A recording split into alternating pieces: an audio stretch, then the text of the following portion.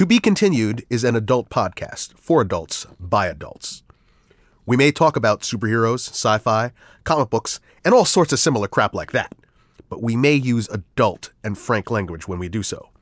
This is not a podcast for kids, brothers and sisters. Enjoy.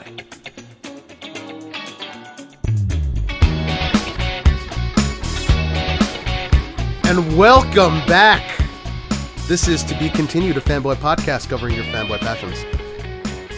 You're not going to learn anything, but if you stick around, you just might have some fun. It's our local Alice Cooper, Edward Ng over there. I'm Miguel Alejandro Velez. And I'm Edward Ng, and I am eating a bat head right now. I just ripped off the wrong guy. Wrong guy. Wait, you said Alice Cooper, right? Yeah, right? Wait, that was Ozzy. Okay. I see what you did. We're coming to you from Pancake Studios in Park Slope, Brooklyn, provided by Jonathan Vergara. That's me.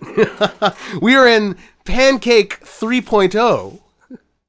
Yes. Yeah, we're in a different wing. Another different wing. The West Wing. The West Wing. We're the West Wing of Pancake Studios today. Walk with me. Walk and talk. So anyway, Toby was saying the other day that we've really got to get the Republicans on our side here. Yeah. Deathcom 6. Deathcom. And I want to tell you, Ed, do you know how much I love Jim Hopper? I know that you may not know this, but he's sporting a mustache right now. I love Jim Hopper so much. I started watching Magnum P.I. last night. That's how much I love Jim Hopper. So today on the show, we will be covering for our spoiler review discussions Spider-Man Far From Home and Netflix's Stranger Things Season 3. Now, Jonathan was able to see Spider-Man Far From Home, so he'll be part of the discussion in the first half here. There's something stranger there. There's something stranger there. And something stranger. I made words to. I wrote lyrics to them. You're not my mom, man. Don't even try. No one's your mom. Don't try and go into her league. There's something stranger there. You can't get there because I guarantee you she's been trying. She can't crack this nut. She's been at home. They're like, paper. We'll call her later. Call her later. We're like, Mom, how's the Stranger Things theme come on? And she's like, I got the hook, but I haven't found really. Well, listen to this. So, we'll be covering Spider-Man Far From Home first, and then, unfortunately, because Jonathan has not seen any season of Stranger Thing, me and Ed will go into this season of Stranger Thing after Far From Home. So, Rip Torn Zed. Yes. So yesterday, was it yesterday? No, it was the day before. Or was it 3 years ago? Or was it 2013? When Rip Torn passed on the same day as Ross Perot. A huge sucking sound coming from. We're talking about voodoo fanboyism here now. So Ed sends me a text, and the text goes. Our text conversation goes like this: R.I.P. Rip Torn. To which I respond, wasn't he already dead?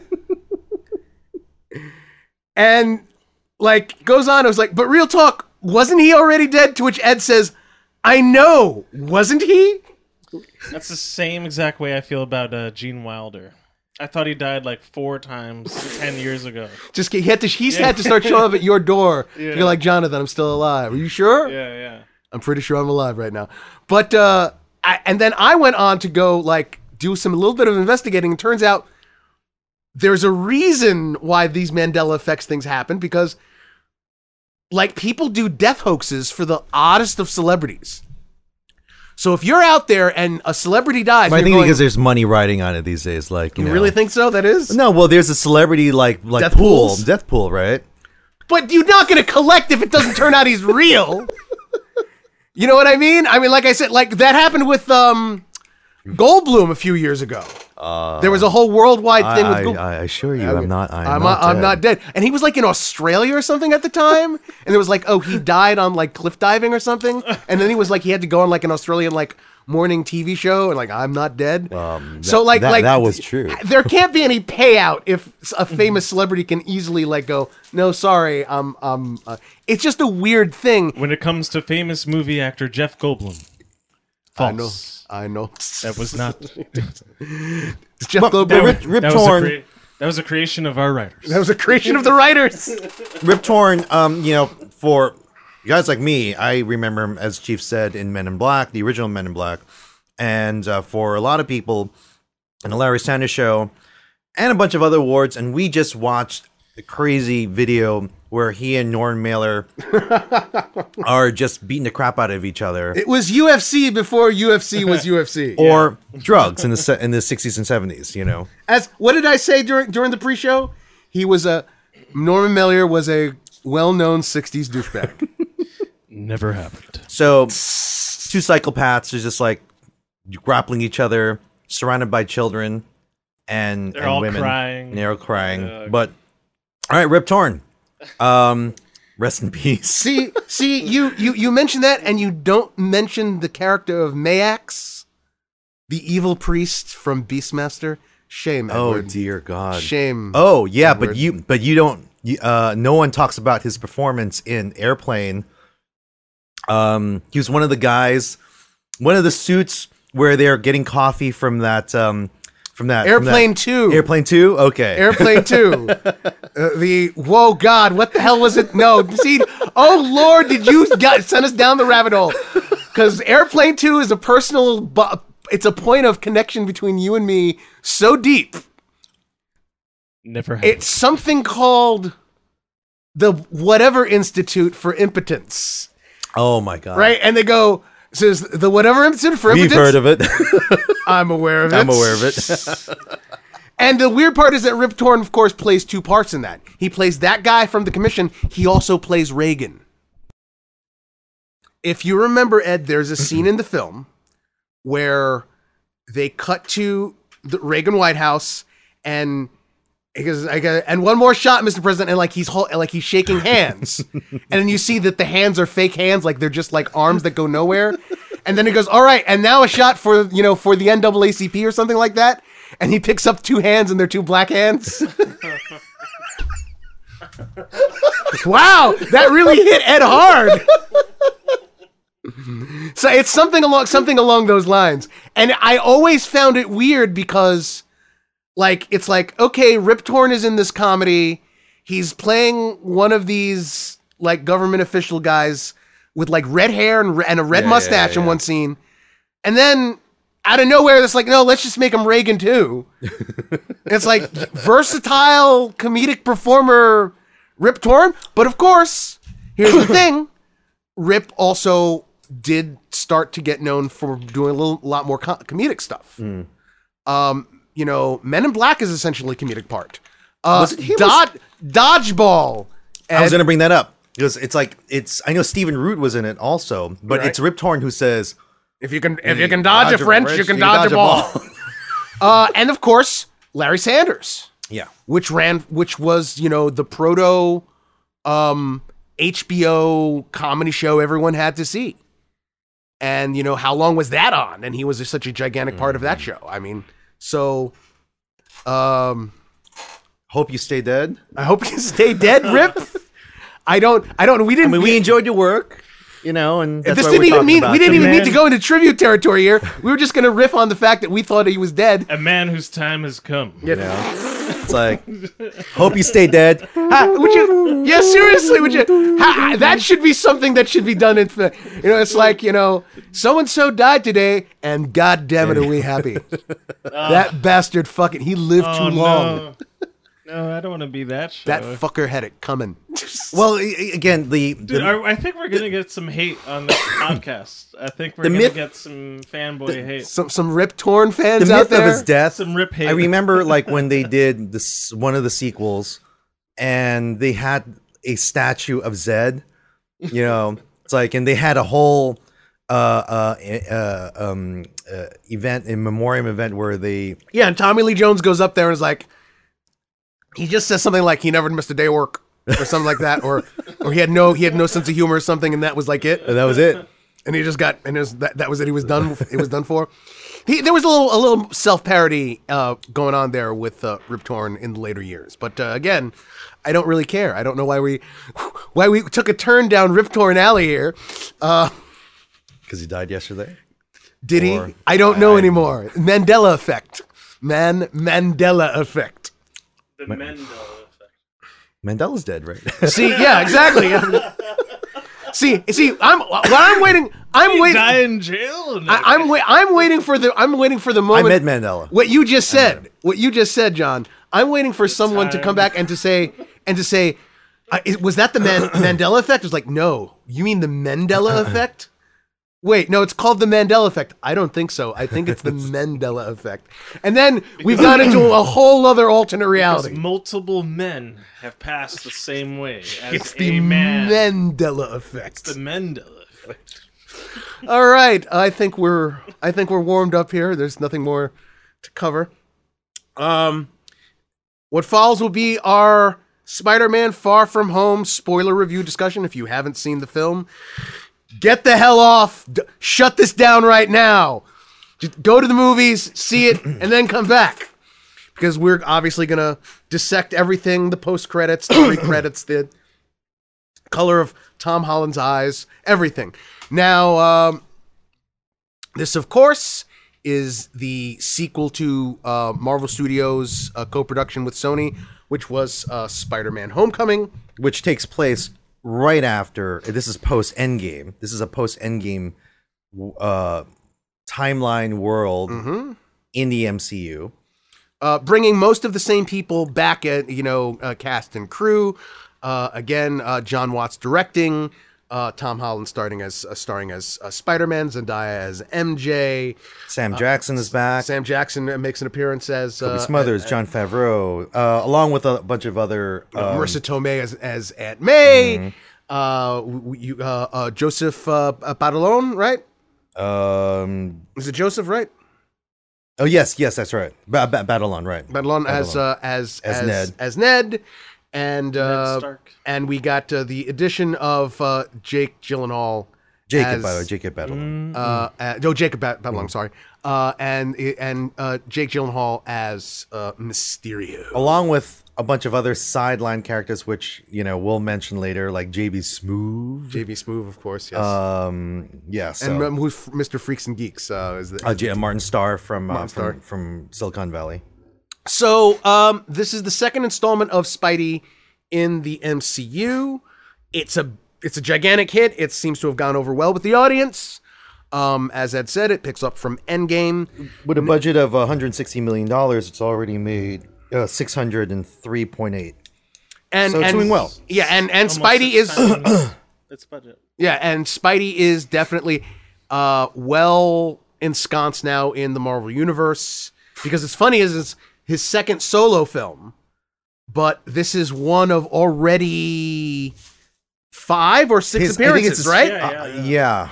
You have the two, He's the in two all the Civil War, Homecoming, Avengers, Infinity War, Endgame. Endgame. So this is his fifth. This is the 5th appearance already of the Spider-Man. So And now I asked you, like, well, what's the like, how far is his contract go? And I think you said they're gonna go Harry Potter on this with him. well, that Feige's talked about wanting to do that initially. What's funny is, and I'll get to this a little later on, there are contractual issues. As you know, this is a co-production between Marvel and Sony. And there are issues of, well, if Sony doesn't make a certain number of films within a certain period of time, the rights would revert back to Marvel. So therefore, they wanted to, and Marvel, of course, is interested in keeping the Spider-Man brand healthy. So while they would probably have liked to have gotten the rights to revert back, they were very interested in going in with Sony, co-producing something. It's a whole mishmash, the Sony hacks happened and, blah, blah, blah, blah, blah. I'll talk a little something about that's come up somewhat recently about that later on. But yeah, I guess the idea of casting Holland so young is to go on a journey with him. Take him through college. Yeah, exactly. And if these movies continue to do as well as they are, take his girlfriend to the abortion clinic. Where's that big jar? You say that, Ed. You say that. You act as though John's just said something outrageous in terms of Spider-Man. May I remind you that there is a Spider-Man comic in which it's a story where Mary Jane dies of cancer because Spidey was shooting her up with his radioactive sperm. Yeah, that's an actual effing Marvel comic book. So let's not get all high and mighty here. Spider-Man can never win, man. He can't. He couldn't win. I'm just saying radioactive that, jizz, man. Radioactive jizz. We started the jar about 3 years ago, and it sort of just disappeared. Even the politics jar. Well, was that no? The politics jar is here. Wait, see, I was about to say, do we have a jizz jar? Is that what you're saying? Because we're opening up a clinic at TBC. We're done. We're done. I'm shutting this down. Ed is walking away from the. So anyway, getting away from the bodily fluids of Spider-Man. Sticky. It's a very sticky hands. I'm going to start with John here since he got us on this little, John was able to see it. Your initial reaction to the film, what worked for you, what may not have worked for you. Go. I'd like to give a big shout out to the Nighthawk. It is not Alpine. And oh man, I was at the Alpine. I just don't feel like paying the ticket prices. Yeah. Nighthawk is $13. But anyway, and they serve food. They serve beer, alcohol, cocktails. Oh, man. But at the end, you're not going to get free tickets. Nighthawk, sponsor us. I live close by. I'm going to be your biggest fan. Sponsor us. Give me money. Give us money. Let us do what we do best. But about Spider-Man, John. Anyway, the Nighthawk is a great theater. And no, I'm sorry. All right. All right. The movie itself. There's no jizz jar there. Don't know. Continue, John. Well, please. The floor was sticky. No, anyway, the movie was great, start to finish. In my opinion, I thought Tom Holland was great. Even though I am familiar with Spider-Man, I'm not too familiar with the Mysterio character. You probably would know him more from the maybe 90s cartoon. Yeah. I knew he was a bad guy, but I was still when Spider-Man got played for Edith, I got played for Edith, and I was like, what? And then he's sitting in a room, and like half the people, Edith being the satellite defense system that Tony Stark. Even in death, I'm still the hero, or something like that. The action was great. I thought the CGI was great. I thought the acrobatics were great. I mean, they delivered on some of the action. I really thought the special effects were amazing. And then I hate to skip through the whole entire movie on my review, but really the bombshell was the post-credit. Yeah. And I was my jaw dropped. I'm like, what? You just revealed at the very end of this movie that Peter Parker's true identity, Spider-Man's true identity, right, as Peter Parker, and he's in the middle of New York City, and he thought he was the shit, and now I can't wait for the next movie. The way they left me, okay, you felt that worked for you as a this is a big deal and is going to go on to the and I'm like, oh, so we automatically know we got part 3 coming pretty soon. Okay. I'm sure you're gonna, on your negative review, you're probably gonna remind me of other things I might want to bring up, but overall I give it like a 7.9. I give it a 7.9. Very, very precise. Yes. Had to go down to the lab for that one to get those metrics. Gotcha. I did. I can't give it an 8 because there were some parts where it did feel a little, what did you say? Flat. There was some moments it did feel flat. Okay. And there were some tropes I feel like they just went through. But as far as like an action adventure superhero movie, You felt it delivered what it I needed thought to it do. I thought it hit the main points. Yeah. Yeah, that's fair. Uh-huh. That's fair. You know, you're allowed to, have your own goddamn opinion, John. And one of my favorite scenes is Samuel L. Jackson talking to Peter Parker And continually getting interrupted. and continually getting interrupted and about to shoot like his teacher with poison darts and his girlfriend with a poison dart and the fat guy's girlfriend with a poison dart. I thought that was hysterical. Gunning down innocent children brings a smile to Well, Jonathan Vergara's face. Actually, in this climate, I don't want to say that. But it is what I feel.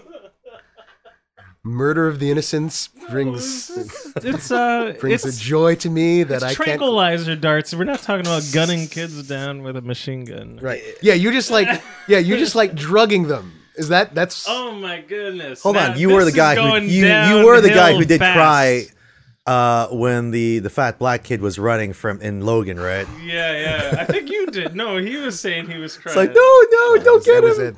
All right, so Edward, your take on this second chapter? I had loads of fun. Granted that It was fun. it's a fun summer movie, and it's in my mind that's what it should be treated as. It wasn't heavy as Endgame.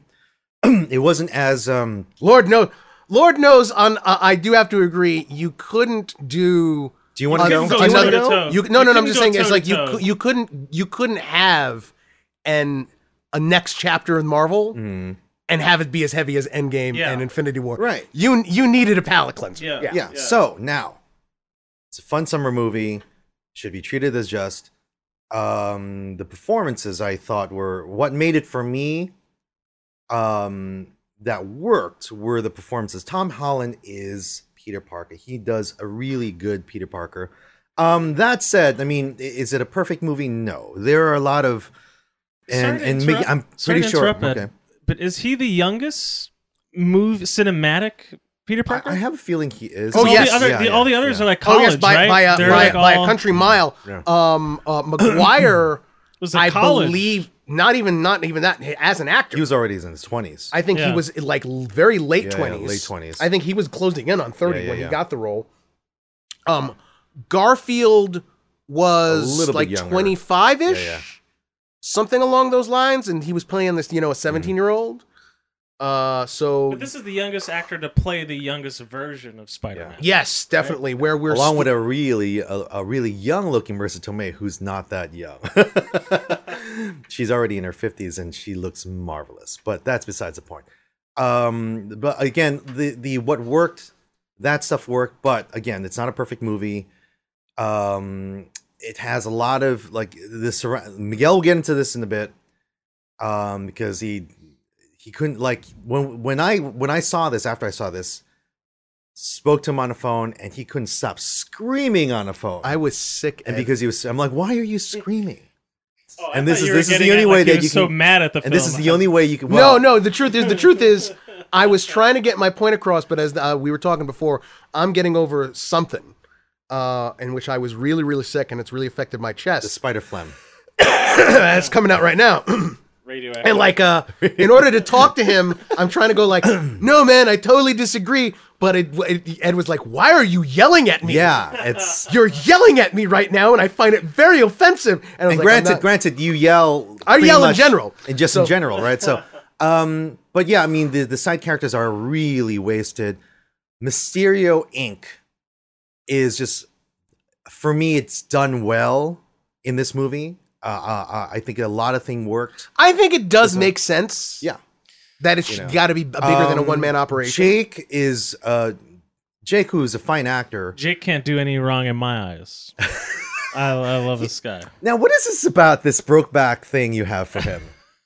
What's that about? I think it started with Brokeback. No, it started with. What John is saying is John would date Maggie to get to Jake. That's Yes. what he's And she trying to lives say. around this area, right? So Yes. she lives in the neighborhood. He's gonna start walking some dogs. Oh, hey. Yes. And then be like, so how's your brother doing? Is your- You know? Yes. Jake around. I'm gonna say.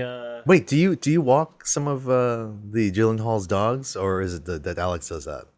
I hate to to be derailed we here, but we actually are not allowed to disclose. Oh, okay, all right, Alex that's told fine. me, but he does walk a famous actor / director's dog. And I'll leave it at that. okay. Can I Shout talk out about to it? Alex. Can I talk about it? Yeah, it's not, you wouldn't be talking about it. I don't anyway, know. that's I don't want to get him in trouble. Jake. I think he does. I think surprise, surprise. He is the villain of this movie, and I think he does a good job at it. Anything other that's an initial response, post credit scenes were leaving me. I was scratching my head because now you saw it before I did. And I'm like, I had my mother-in-law with me and she's like, I want to see it. She was staying for the week, but I just couldn't get any time to watch it. And then you come out and you go, and I'm like, just give me the spoilers. I don't care. Like, I'm going to Really? watch it eventually. You asked and for the you're- spoilers? Well, that's fun. That's the difference between me and Ed. I am like, don't tell me crap. I don't want to know. No, This some guy- things. Whoa. This guy whoa. often is like, yeah, I don't care. Just tell me whatever. Some things. Like Stranger Things, I'm like, could you please shut up about Stranger Things? You're Because invested. Wait, It's like 40 and I don't hours. like force that. You're just like, don't tell me. And I was like, I'm not telling you anything. yeah, but you kept calling and like, did you finish it yet? Did you finish it yet? Did you yeah, finish because it like yet? we got a fucking show we have to do. But anyway, so and you tell me about some of the spoilers. For example, the Skrulls. Here, Oh man. Fury and Maria Hill. The post credits I have reveal a that take they're on Skrulls, that, by the way. and it's How? like, what? How's this like Skrulls moving on forward? What kind of a post Endgame, a phase 4 MCU going to look like, where the Skrulls are a part of the picture now, and how are they going to be treated? I don't know. It was a little reminiscent of Inception because at the end of the movie, I was like, what was real? Like, everything was fake. Everyone Yeah, wasn't you're who dealing they with were. Mysterio Mysterio, already. who already altered your reality so much. And then at the end of the movie, Samuel Jackson was not Samuel Jackson. That said, another again, this is an initial reaction to another post-credit scene where they have the setup for Peter Parker, enemy of this, public enemy or whatever. I love that angle. All right, now he's in a pickle. He's got to climb out of that for whatever is going to be set up next. So Yeah. okay, moving on to you, and then we'll get into the Okay, heavy we'll stuff. be moving on to me after some words from friends, Edward. I like Friends. Ed, we were over your place the other day, and you were having some work done down there in the basement, right? Yeah, so I've got a basement. I know it's really unbelievable here in Brooklyn, but I've got a basement, and my wife has an office downstairs. But we had our bathroom basement done, and Anna Maria Stanimir Gromo, a friend of the podcast, who lives out in France, she consulted and she says, "Hey, let me design your basement bathroom," and that's exactly what she did. She did everything via email, via FaceTime. Did the Everything was sent- renderings and everything, the right? renderings Sent and you that? everything, completely beautiful. I took the renderings and hired a contractor, and they are currently as we're speaking, putting the finishing touches on my basement. And it looks fantastic. It looks great. Servicing clients, domestic and international. A master is here to help you through your different phases to transform your space into a reflection of you. Go to masterdesign.com. That is Amasta, spelled Amasta design. Oh, what's the matter, Miguel? I feel fat, Ed. I feel the same way too. Oh, you too, John? Yeah. Both you guys need to get in shape. And a way to go about this is by going with JP Total Fitness. JP Total Fitness. What's that? Our pal Jonathan Padilla, friend of the show, runs a Brooklyn-based personal training and remote coaching service committed to leading you becoming stronger and faster. Go to jptotalfitness.com. All right. And those were words from friends. Hey, your friends sound a lot like you. Yes, yes. Well, I only hang out with people who have the exact same likes, tastes, everything Name, like me. biometric systems. Pretty much. And I'm pretty not much. sure, but was the insert? Oh, I feel fat. Yeah, I'm only comfortable around other fat people, Edward. You know that. That's why I we're. do too. That's why we no longer see each other on a daily basis because you've gotten in shape, and I'm like, I can't compete with that. Actually, Miguel approached me on the street because I was running out real quick to grab a cup of coffee, and they were already near the studio. And someone's yelling out, "Hey, hey!" But I paid no mind. There's a lot of crazy people in Brooklyn. But anyway, if it turns out that crazy person was Miguel. No, but he comes crossing the street, walking towards me, and he's like dressed in all black. Looks almost like the Punisher. Like he looks like a hitman. Wearing our shirt. Wearing our, the TBC shirt with the black shirt unbuttoned. But then, as I look up, he has this nice like Indiana Jones fedora hat, and I'm like, "It's Indiana Punisher." Indiana Punisher, and I said, do you mean like Indiana Jones / the Punisher, or do you mean the Punisher from Indiana? Not 'Cause to be those are confused two with the Iowan, specifically the different Iowan ideas. reprimander who just points your finger at you. The Iowan reprimanded, right? Exactly. No. Okay. So, my take on this, and also going through the basic plot of the film. Now, I want to preface this as I am not one of these people who are very vocal online, who are anti-Tom Holland, anti the MCU Spider-Man. And you believe it or not, there's a rather vocal group out there who Really? still. Okay.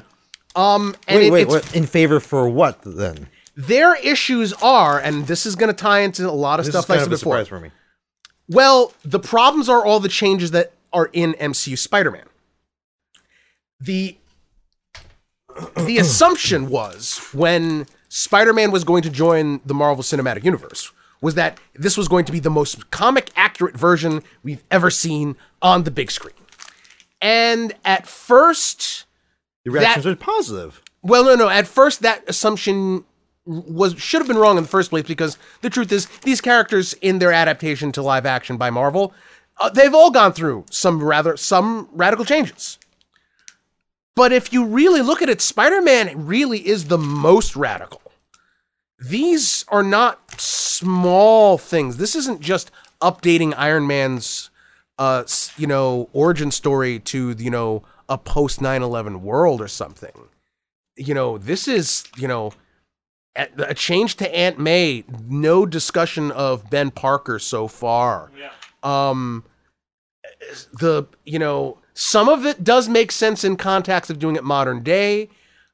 Wait, hold on. So some of the criticisms were there's no Uncle Ben in any of the The discussion. sort of weird juxtaposition of making him Iron Man's sort of like. Meanwhile, there's been like a plethora of Yeah. we've been bludgeoned over I the get head that. I get with that. Uncle Ben. Yes, there are other people And who now, say that. and then there's also now There are though people who say, well, that's not there. We are 5 appearances into it, and they haven't even said his name.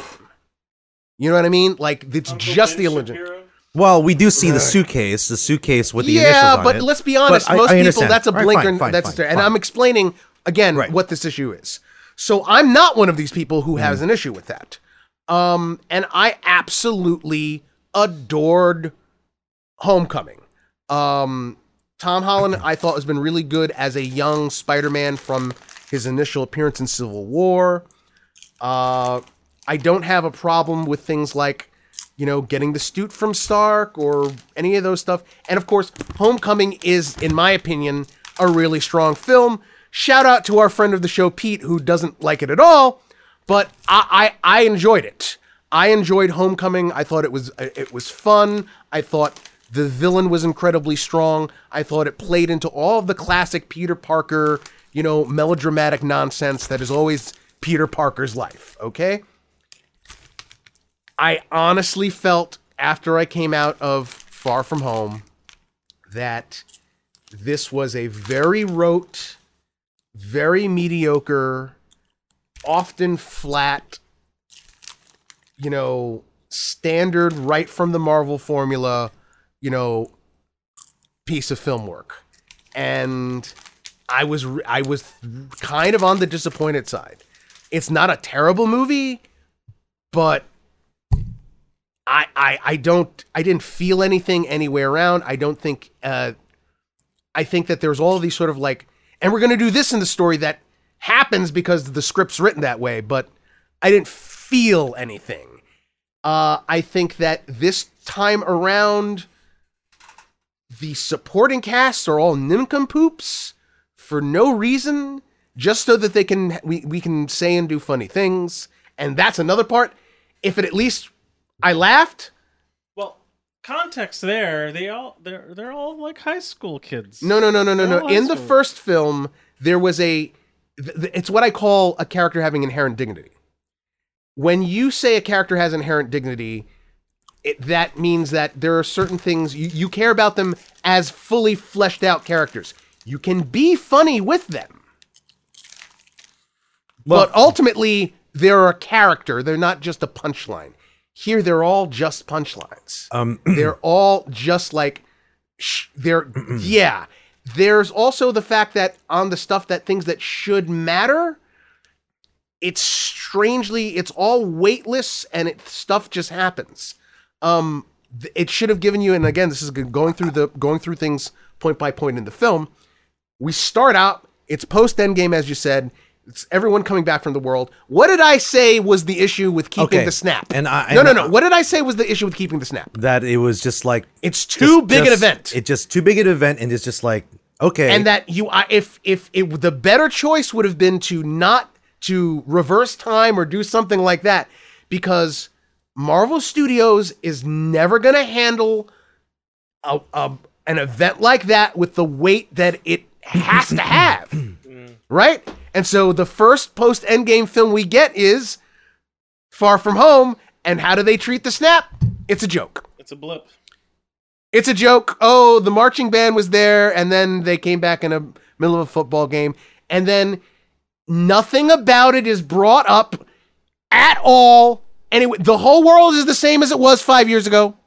Just is. And that I will agree. Like Aunt May, who gives that little at the charity funding thing, and she just mentions quickly, I disappeared for 5 years, and I appeared, and the woman that was in my apartment thought I was her husband's mistress, and it's like, hey, let's go to the back, Peter, right, and that's another example of another character who, I'm not saying that Aunt May was super well developed in Homecoming, but she felt like a real character. Here, again, vector for jokes. It's just sort of like totally no, and like if it's meant to be fun, that okay, her and Happy had a little fling, a summer fling, I don't mind that, right? That's fine. But and this is something going back to when we were talking about Endgame. I do kind of feel like the MCU, and I'm sure many would agree, that they kind of painted themselves into a corner with the snap, right? Again, that's my point. My point is they're never going to come to terms with it. They're never going to treat it with the weight, because it would change literally every single level of society, everything. Universal. They're never going to get into it. There's it's a universe where half of the universe randomly and disappeared. 8 months later, it doesn't seem to have affected Aunt May that she was dead for 5 years. She's just hey, woo, woo, woo. Right. And again, so she's kind of airy-fairy, then there's no development there. So, and therefore, there is... Now, wait, hold it. Then we get into something that's important to our protagonist. Movie starts out, the kids are going on a high school trip to Europe. Off camera, Peter Parker's developed a crush on MJ, on the MCU's version of Mary Jane, that came out of nowhere. on Zendaya. And throughout the entirety, John, remember, throughout the entirety of Homecoming, he wasn't interested in MJ. Throughout the entirety of Homecoming, he was concentrating on another girl. Now, suddenly, the movie starts off and is like, I really want to go, and have a romantic time. Where did this come from? MJ, Zendaya in this film, she's not developed in this film whatsoever. We don't learn anything more about her. was the weirdo, sarcastic, nerdy chick in the first film, and she's the weirdo, we don't learn anything more about why that is, what her home life like, why is she interested in Peter, what or anything. It's not developed. It's just kind of there. And you know what? And here's the funny thing is, for me watching it, even though, and that's a failure in writing, but the performances, what they deliver, I felt were very solid. Like the scene on the bridge as Holland is telling Zendaya his feelings. There was something very Hollywood about that moment, and I felt that and that's a good thing. Just a scene in isolation of everything else, meaning like you have really good performers who are given a script and they can give you a scene.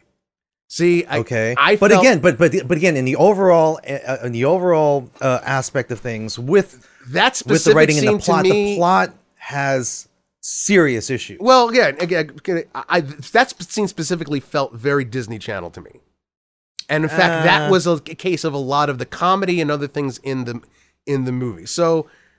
I don't know what that means. I don't know what that means. But see, that's not an excuse. Like I said, in the first film, that still worked. Here, it was they're just here for the jokes, and they're not fully formed characters. And even Ned feels completely superfluous in this film as Peter's friend, as opposed in Homecoming, where in the first film he seemed integral to Peter's journey and is supporting him materially in the act of being Spider-Man. I think in the last review I even said he's his tank. Yeah, well, yeah. From The Matrix. Yeah, exactly. Well, he says so himself. I'm the guy in the chair. He's the guy in the chair. So. He doesn't even. He's not even the guy in the chair in this one. Now, did you feel that they're the two returning writers? Were they returning writers? Yeah, I thought they were. Chris McKenna and Eric Summers, right? Were they the same ones from the first film? The first film had like 5 writers, and here you just have those 2. Oh, okay. So somehow the writing staff shrunk, but yet at the same time, and I've heard some opinions out there that it felt like you have first, second, third act that they felt like they were different writers for these acts. Because some felt that some liked the second act or that the third act, and I've read online a lot of opinions that people say that they felt that the film took some time to get started, like that the first half of it didn't work for some people. Like I said, to me, that is another problem. I don't feel a lot of like ramping up or ramping down or building up towards anything it's all very flat for me. Because those JB Smoove, Martin Starr scenes are just like what? Well, again, throwaway. They're totally. You cut them out, and they don't matter. Yeah, they don't matter. Don't matter to the story. They don't. And they're not. And they're not even well defined again as characters, other than jokes. Other than like John said, the high school, chaperones who are we're getting upgrade. Isn't that funny? Didn't work for me. So Peter and his crew, they're on this trip to Europe, and Spider-Man Peter Parker is looking to kind of like put aside superheroing for a little bit, after being dead and fighting at the end of Endgame and everything else. He kind of just wants to be a kid and, power, responsibility, yada, yada. Nick Fury is looking for him and wants to bring him in on some case. Who ends up not being Nick Fury? Which, okay, so now the theme of your Tony Stark entrusted you to take over. All that's his, right? He made you his heir. We find out that Tony Stark has some kind of AI worldwide how do you network feel about of that drones and satellites that he has put in control. But how do you feel about that theme? And he has put in control of a 16, 17-year-old kid. A genius. Kid genius. Let's. That's another problem. I don't know. I don't know if there are a lot of aspects. I don't know if this film showcased Peter Parker. No, just one scene where he's talking to what's his name, Mysterio, about the development. Listen, I mean, the development of Peter Parker being kid genius. That's already embedded. That's already. But is it really showcased in this movie? I don't know if it really is. And then you go in all. What the do you want him to fumbling. do? He's a real Spidey. In the first film, they had him employ his scientific acumen to help him track down the Vulture and his gang and stuff. There's really not anything like that in this movie. They don't concentrate on that. But again, going back to, so suddenly Peter Parker is given with this incredible responsibility of the Aegis system, and Nick Fury wants him to team up with another quote-unquote hero played by Jake Gyllenhaal, who claims he's from another dimension, another parallel reality, to fight these elemental creatures. And Don't ever apologize for being the smartest kid in the room. all right, and it's like Gyllenhaal's character is, who gets named by the public as Mysterio, well, named by Parker's friends as Mysterio. Italian. Which, again, like it really should have come as no surprise, because Mysterio traditionally being one of Spidey's main classic rogue gallery enemies for Spidey. Who in the comics is a guy. He's a liar. He's a liar. Yeah, it's all about it's illusions. That's his shtick. And in this version, he comes with a sob story that he's from a parallel universe that was destroyed, and he's come here to do this. And essentially, he's pulled the wool over.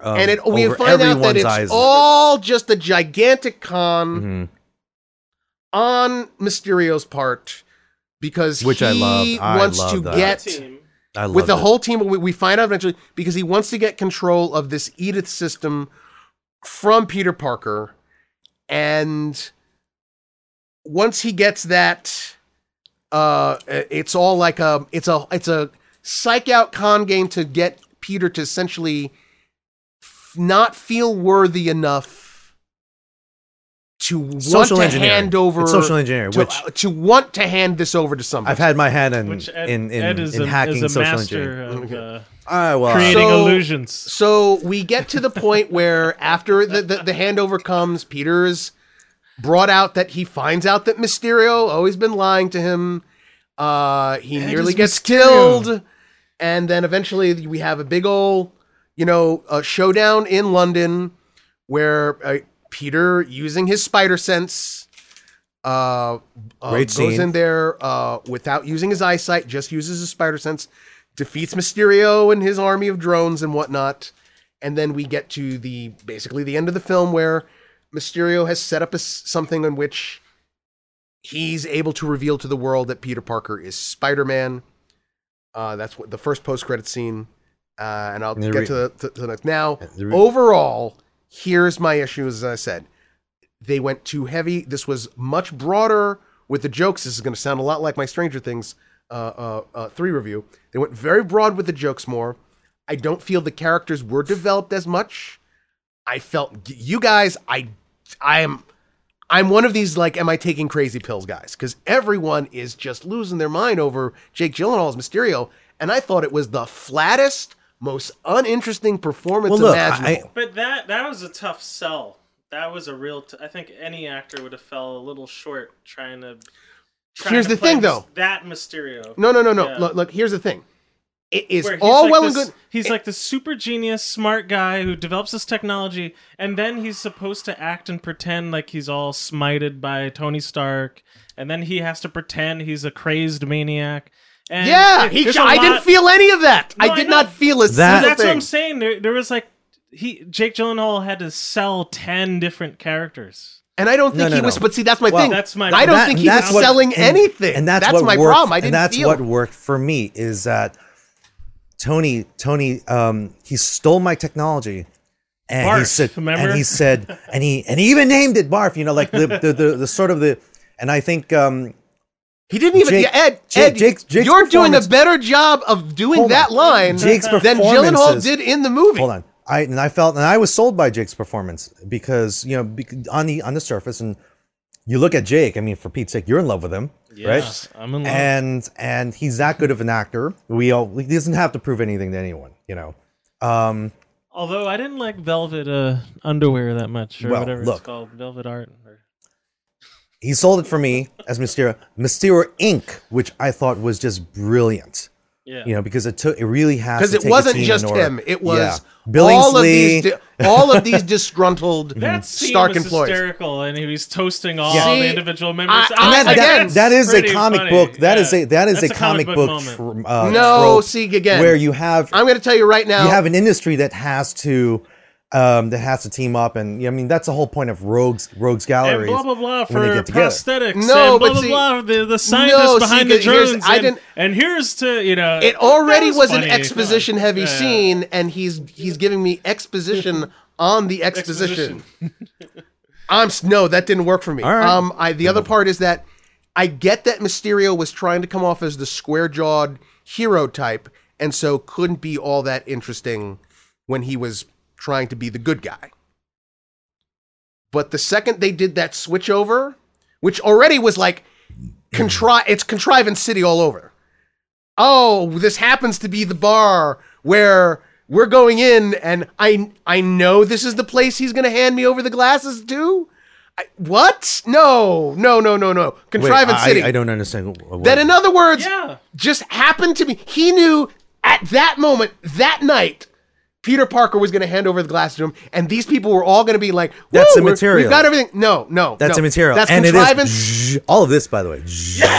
No, It's- that's you can just an see illusion. that That's there's contrivance. that other Material. scene. There's that other scene where he's getting Spider-Man to reveal who else he's told about the projector and all that, and he's tricked Spider-Man completely. But it doesn't. Everywhere he goes, everywhere he walks, every person he sees was Wait, so- Mysterio. every person Was- everywhere. He In was that prepared, scene. but I'm saying Yeah. no. I'm saying that, in other words, the choice. I'm saying the technology was that great that you can trick Peter You Parker. can. Well, look. Either No, way, no. I mean, no. I'm saying, in other words, I'm saying that they set up that bar, that that place, Jake said, "Let's get a drink," and brought him to that bar. right? Yeah. And to the point, knowing that that's was an the assumption. moment. Again, it's immaterial. Peter it doesn't gave him- matter where it would have taken place. That's my Mysterio Inc. could have happened. It could have maybe, occurred man, anywhere. but that's no. So You know. and see, and the other problem is that once that switchover happens, it would be something if I felt, wow, this character is so night and day.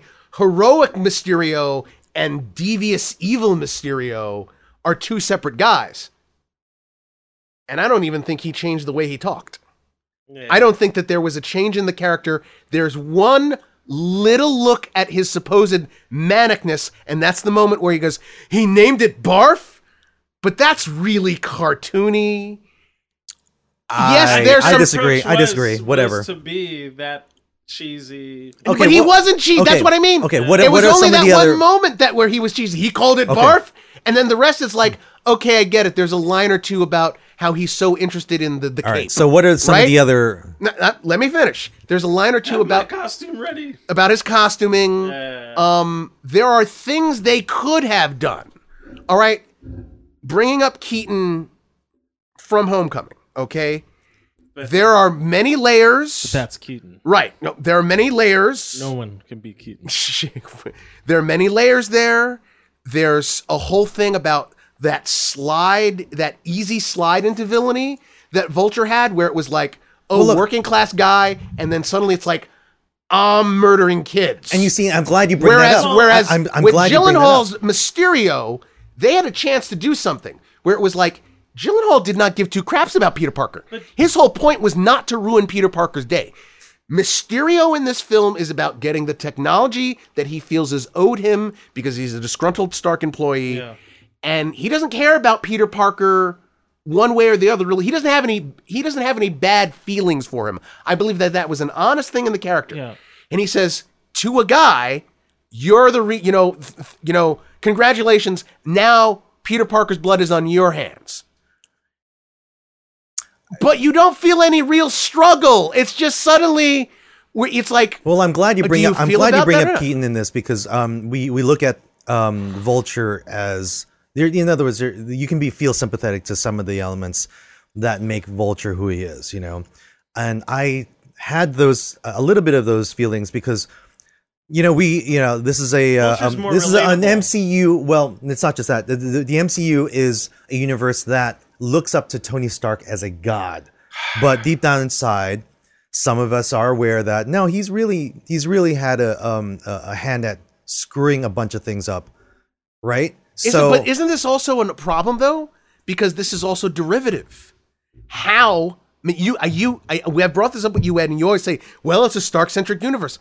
I don't think that's an excuse for doing it for the 10th, 15th, 20th time. I don't think that, it's like the Iron Man movies alone are those are Tony Stark-based movies, but even it got old in the Iron Man movies. Then Ultron got a hard on. I don't know how to help Stark. you then, because how does the MCU move past beyond that, and going out to space might be a solution. In the long you term. didn't have to make this what it was. It's you say, how do you move Sure, beyond it? You didn't have to you know, make him. You could have made something. Things come back from this. Everybody coming back from the blip I snap. feel like you can give an excuse for the first post Iron Man movie, supposedly, that you do need to.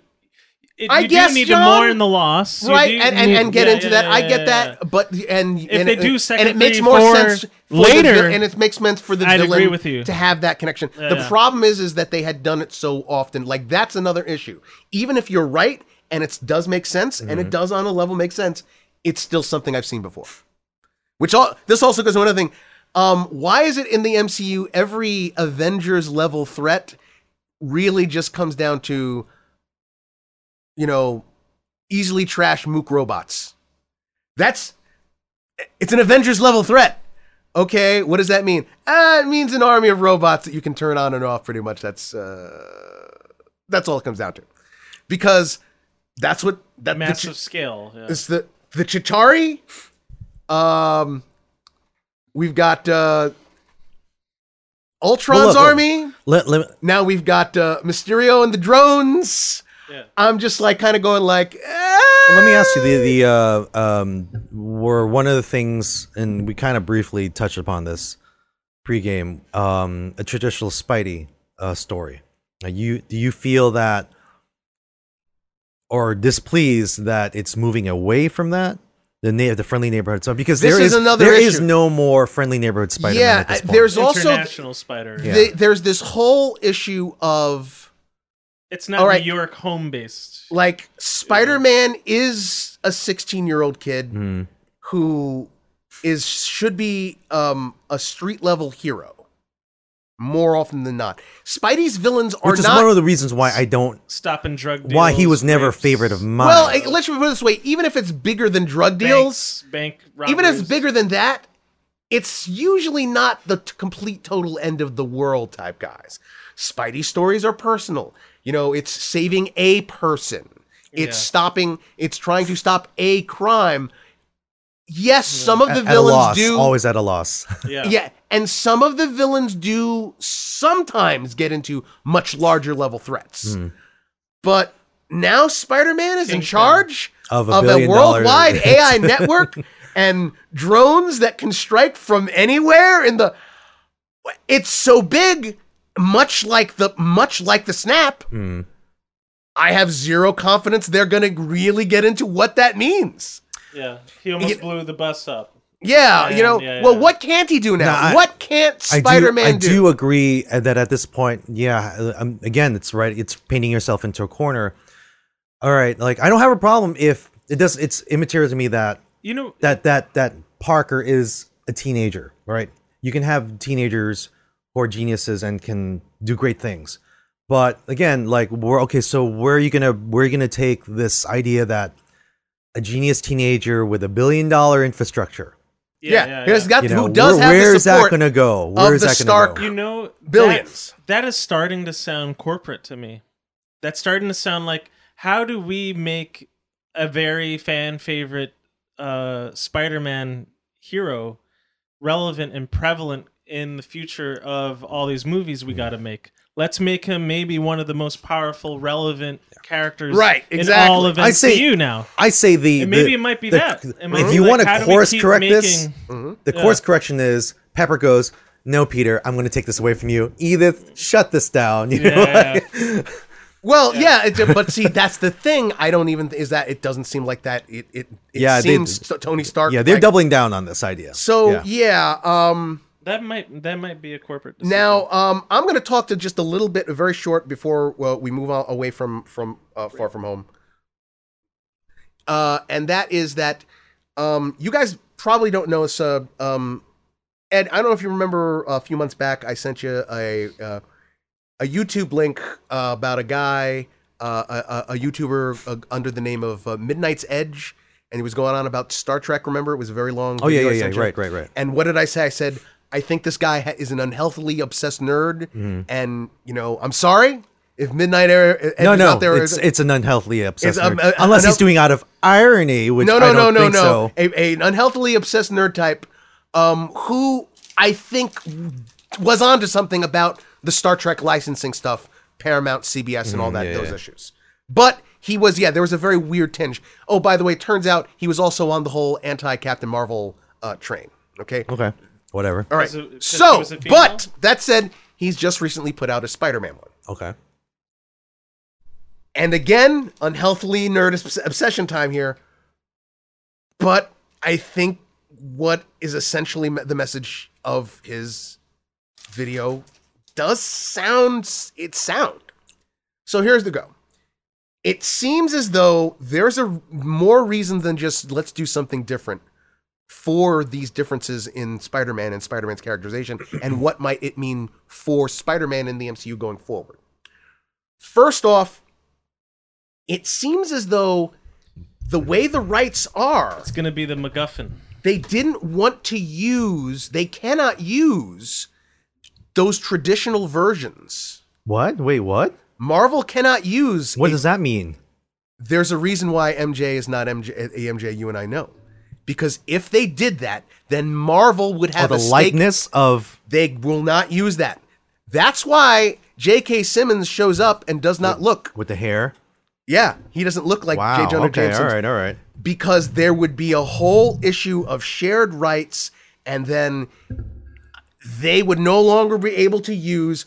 And that's why this thing really confuses me. Like when I will send you the link. When the production goes, is it under the banner of how does it work? Marvel Studios, Sony, it really confuses the hell out of me. It really does. I don't know all the facts, but I would say that's going to be debunked because this was admittedly, openly a Sony Marvel collaboration. Right? Production. No, but that's what I'm saying is that's the thing.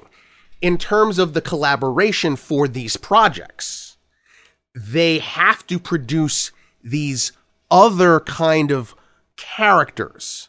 That's why suddenly there's this radical reinterpretation of Peter Parker and his world, and a radical reinterpretation of certain aspects of Peter Parker. But I'm saying the interpretation, the uninterpreted version is still in Sony, and this new reinterpretation is still with Sony. So I'm saying makes no. Again, they are. But again, this is about those characters appearing in another company's product. Remember, so you're saying there's going to be a third iteration when it finally leaves Sony? It could. You got to remember, these are all. It's all under how many times Sony produces. Everything that comes down to dollars and cents.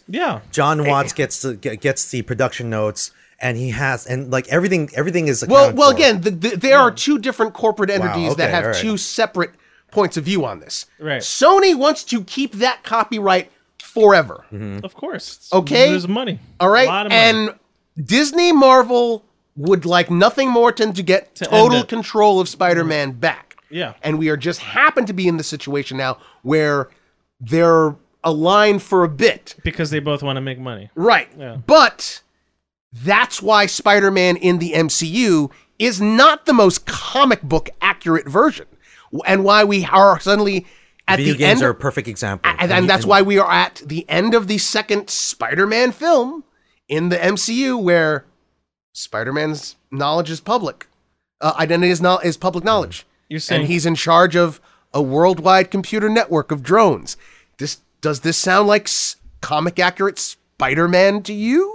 Now, that said... So you're saying they're going to kill him off, and then when Disney has it, they're going to reboot I didn't say again? No. I'm saying that the reasoning why there are all of these differences in these characters all over has to do with the fact that this is the deal between Sony and Marvel, and that they don't want to end up getting certain things in a freeze that they wouldn't be able to use again later. Now that said, In other words, there's a reason why Mary Jane is not in the MCU. Yeah. It's because Sony wants to retain the rights to Mary Jane Watson, Spider-Man's love Now, interest, that doesn't for future use but- of their own separate Spider-Man. but that doesn't translate know that's to. not his But that first doesn't love. translate to No. I'm saying a world where the MCU has complete total control. That's not necessarily going to translate to a really good Spider-Man movie. I mean, at the end of the day, it's all about the director having a vision, making all of the No. taking all the elements and making it work. Again, I'm not. This wasn't about. This wasn't a question of quality. I'm saying that this is just an explanation. Yeah. Of what we could see going forward with Tom Holland's Spider-Man in the MCU. Now we're Eventually working to a place where maybe it's like, wow, this What's seems the word on the radically Sinister different. Six? What's the word on the Sinister Six? I mean, Sony still wants to do that, but it does seem that it's possible that they're working this into an MCU version, and that they want to not have, and in other words, that they might be building towards the Sinister Six in the MCU, and Sony's just like, we've got some of these other characters that we're doing solo films on, Morbius, Craven, yada yada, and Did you ever bother with Venom? Because I haven't. still haven't. But I mean, is that in the purview? Like, oh, well, Well, this is the thing. Would they have? This is why Venom. Whatever you want to say about a lot of other aspects of that film not being accurate, your friend Alex would say not accurate at all. But generally speaking, look at that. You look at him. He looks like Venom. Okay, and that is a much more, let's say, marketable character than, say, Mysterio as a spin-off thing. So, yeah, Mysterio looks like Mysterio in the MCU. You would not see a comic accurate looking Venom in the MCU because they don't want to lose the ability to use that and have that for Sony exclusively. So there's a reason why Venom is off in his own separate little place, looking like Venom and being bound to Eddie Brock and all the things that are straight from the comic outside of his connection to Spidey. And you probably won't see that in the MCU. I told you that and you try to call me out on it, but I still believe it, that a lot of these properties and movies are not really developed for guys like you and me anymore. Let's take the Joker, which is going to be coming out, right? I have zero interest in watching the Joker. Who's playing the Joker? Oh, Joaquin Phoenix, and it is a Batman free movie. It has nothing to do with the continuity. But what do you in terms of this and Venom? But Yeah, what? and this in terms of Venom is that these movies, like I have zero interest, and meaning someone who traditionally read comic books in the 80s and the 90s, you give me a property that has nothing to do with any of that stuff that I grew up with, right? If it's a good movie, fine, it's a good movie, But again, I'm not the target. I'm not the target here. Yeah. I'm not going to be the one that's going to. I have one last thing to say about a post-credit scene, and that's the Fury one. Yeah. What's that? And this is just the We're getting theory into of mine. Spross. This is just the theory of mine. Sipping on his gin and juice. Okay, so Yeah. we get that, in fact, Fury and Maria Hill in the movie were actually Talos the Tamer and his wife from the Captain Marvel film, played by Ben Mendelsohn, and that they were covering for Fury. There's a whole line about Kree sleeper cells on Earth in the movie. Then we find out that's Talos the Tamer and his wife. And it's like they're covering for Fury. Where's Fury? We find out, fake out. You think he's on a beach? No. He's Fake somewhere out upon in fake out. In space. Sword headquarters. Now, exactly. That to me, there's a thing in the comics. It's called the Peak, which is one of the is the headquarter for Sword, which is the alien, The space adjunct of Shield. Okay. Sword and Now, Ed, here's my thing. I think that the Marvel post-credit scenes are now going into basically a track where because they no longer have just one, right? They're going, Guardians of the Galaxy broke it, and they had like 5, and now all of them have like 2, right? Yeah. And what are those 2 usually like? Those 2 are usually, here's one for the franchise itself. So that would be the Peter Parker And public the identity. sequel, All right, so we're pushing what, the sequel's going to be. And another one is for the grander, Pushing mega a arc marketing of the narrative. yeah. of what. So what are we to take away from Fury?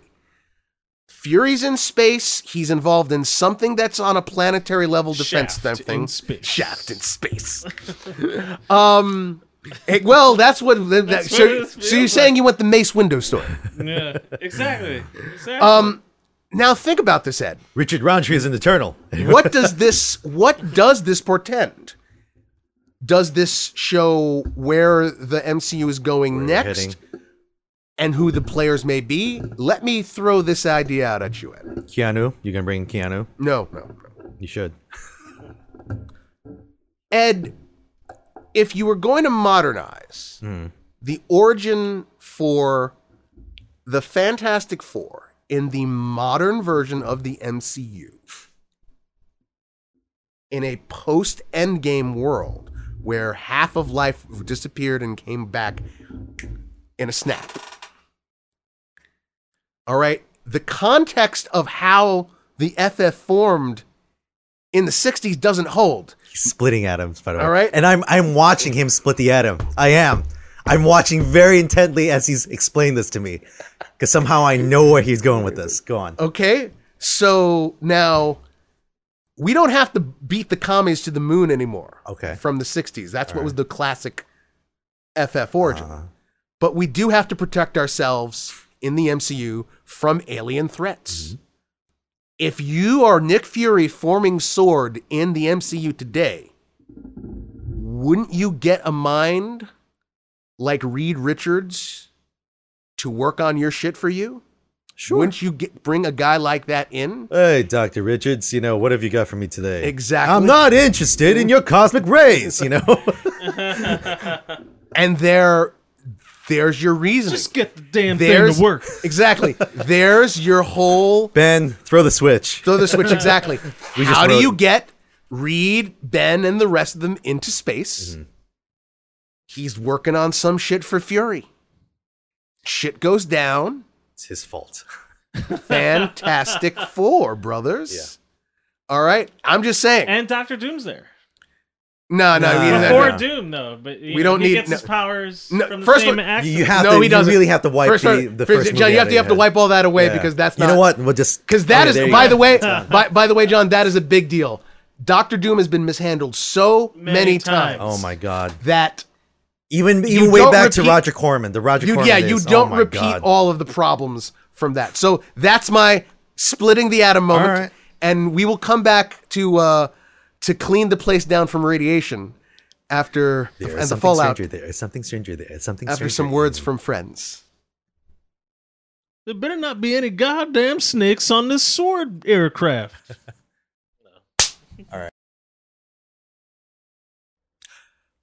I love our logo. No, really. I love our logo.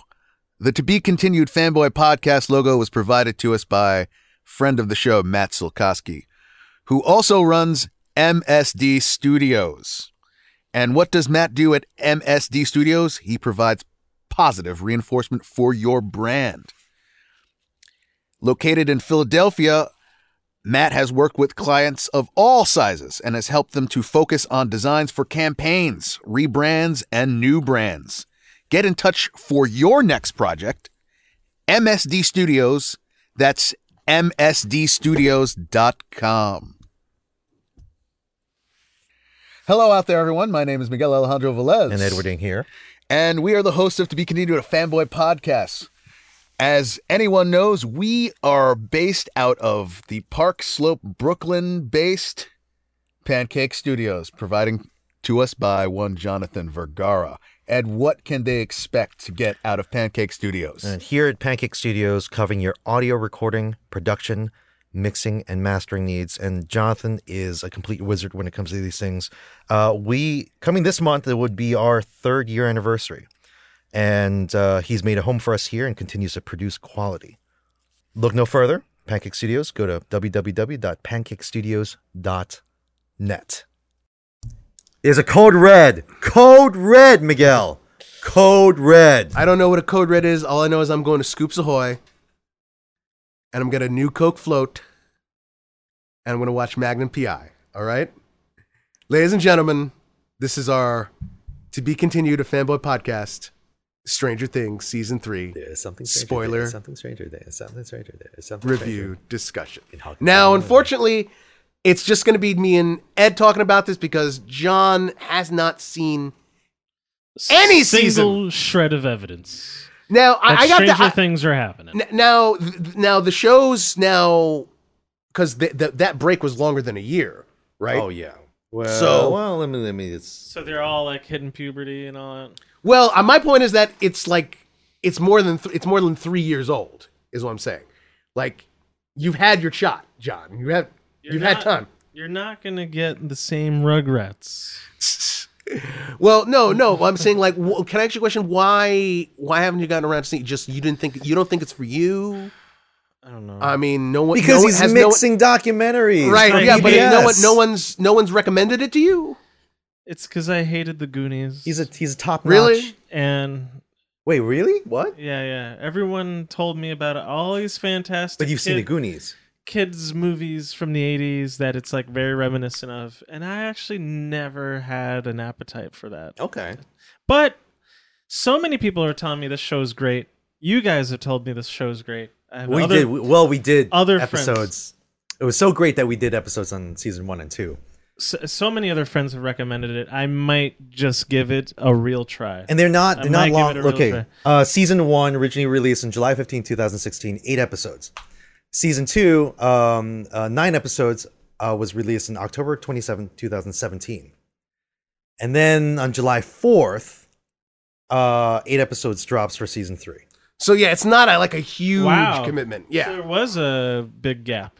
yeah. There was a big gap between 2 and That's a 3. Rick and Morty gap. At this point, Yes, it's already yes. spawned. People have Well, look, mentioned that. Yes. At this point, it's already spawned some real, like it's given Millie Bobby Brown, David Harbour. It's Winona's comeback career. This is her mark and her comeback to Hollywood, right? They're huge. These are huge, massive hits for Netflix, which at this point they're going to need because they're losing a lot of because they're using a lot of content, stuff, right? Content, not least of which is the Marvel stuff. So you probably don't even remember when we did our review for season 2, what the show is about, or on and on and on. It's a bunch of white privilege. These kids, yes, I think that's the only thing I remember. Let me tell you what it's about. Let me tell you what this is about. This is my answer to anything I haven't White seen. privilege. White privilege. If I haven't seen it, my review is it's white privilege, and it probably has 90% accuracy. Oh God! Yeah, but that's like 90% of the things that we talk about. Have you seen this? No. Have you seen this? No. Have you seen this? No. White privilege. White privilege, is that what your go-to defense for? So okay, essentially, John, just to give you the White kids in bulletproof- suburbia, right? White kids in It's not- suburbia. There's a not- black. There it's are black not- kids too. it's Let's not- not pretend. Number one is it's not really Adopted suburbia. black. It's not really suburbia. It's more rural. An It Angelina is. Jolie No. black baby. Miguel's accurate. It's rural, not suburbia. It's Indiana. Indiana Yeah, Punisher. Indiana. So it's the home of the Indiana Punisher. Small town. It's a small town in Indiana called Hawkins that had a U.S. government lab there, a secret lab. Now, unbeknownst to everyone in the lab, and this goes with the overall vibe of the show. I just want to ask you one thing before you move on. How does like Lincoln's train have anything to do with this? Nothing. Oh, okay. Nothing. I Are you thought, going to like- explain all season 1 and 2? Because No, I just we gotta give him have the setup. past episodes. I just gotta right? give him. I just gotta get him caught up if he hasn't, because if he like decides to jump in with a question, it's gonna derail us. So I gotta let him know what the hell's going on. here. because that's his superhero. Yeah, that's what he thing, does. right? My superhero. Yeah. So like, there's this super secret lab. They were producing mutant children All right. And Plural. one of them, and they all gave them numbers.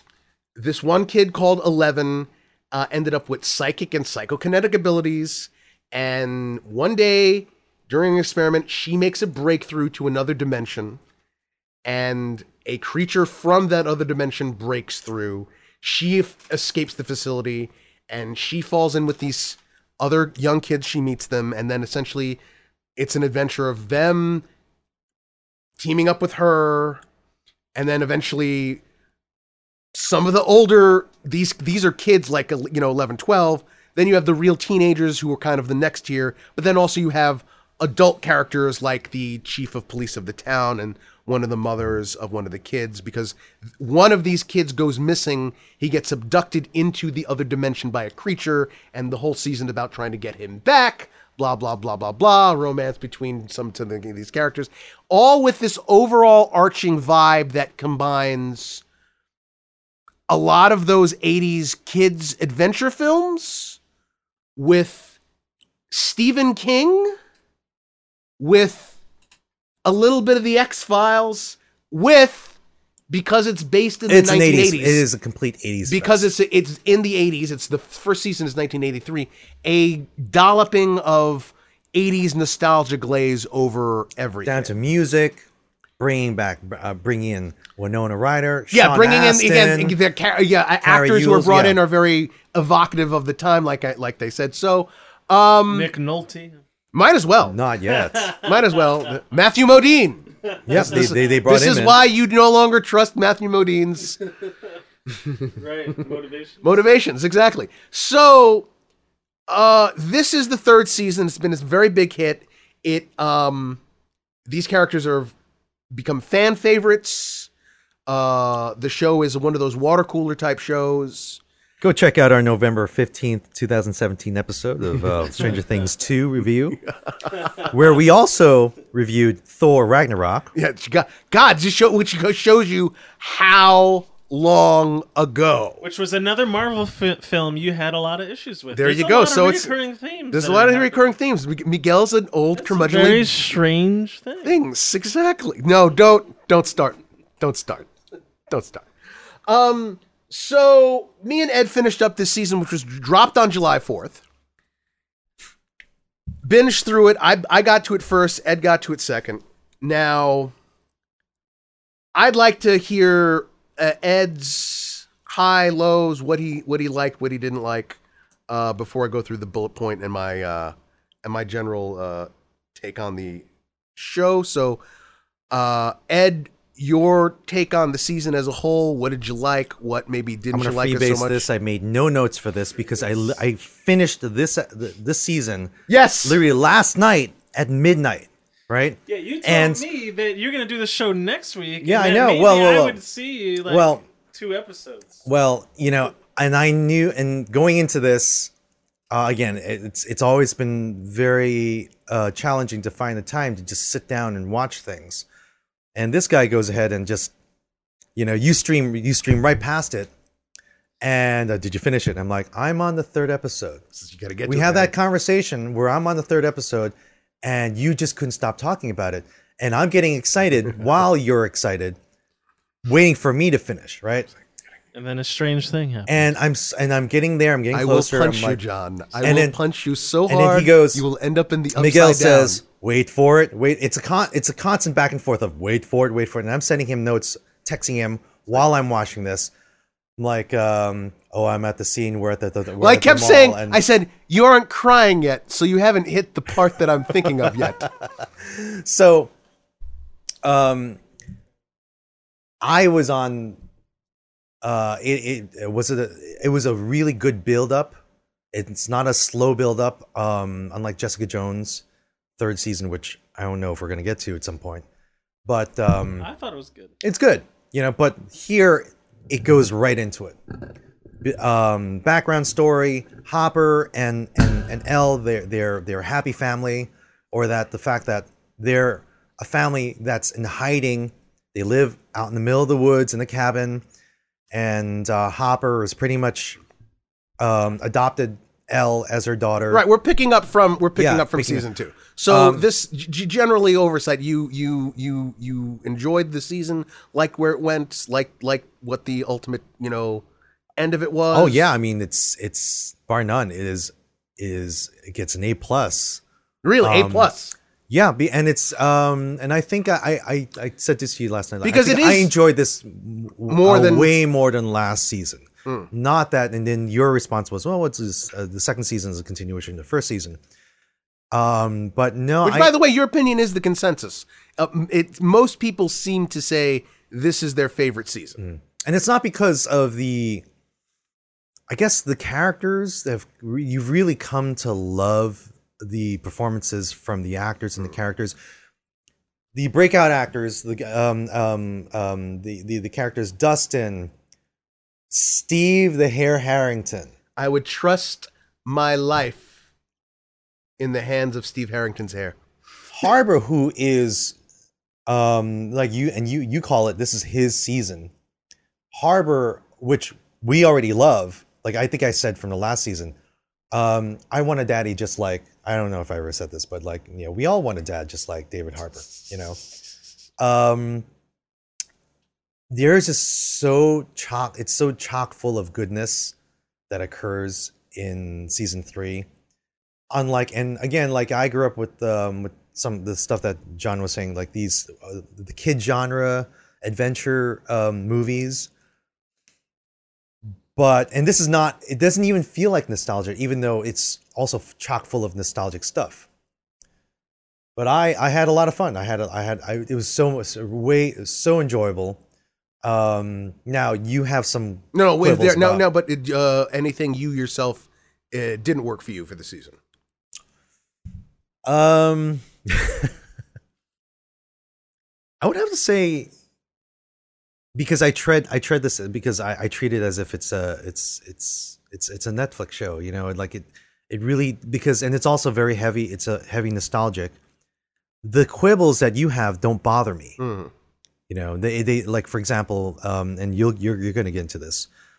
Like there's a scene where they just break out into Neverending Story.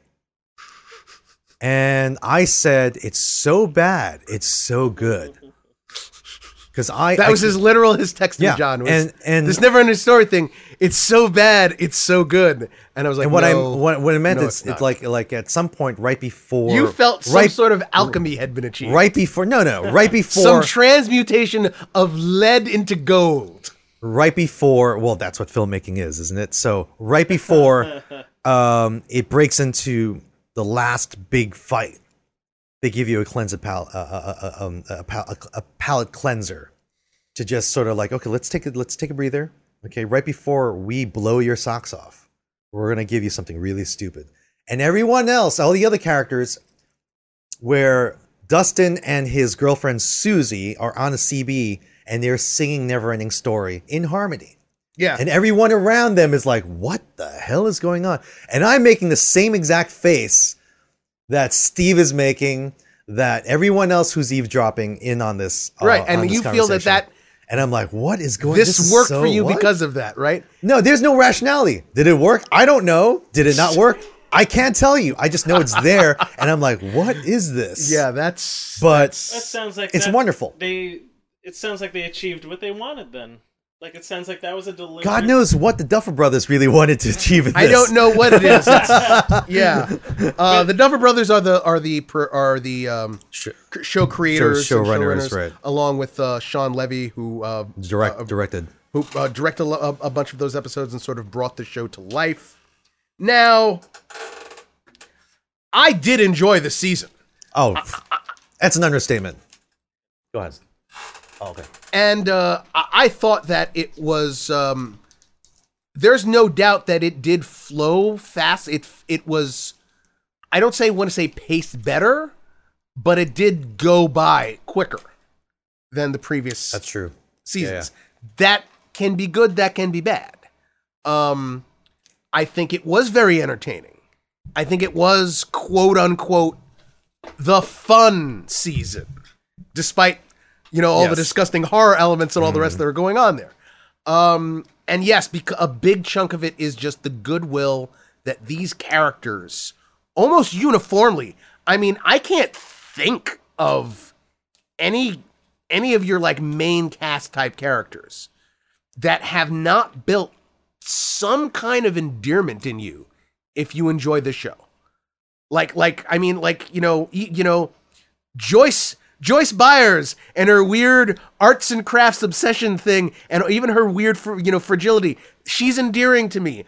Hopper is endearing to me. The kids, all with their different personality aspects, are endearing. And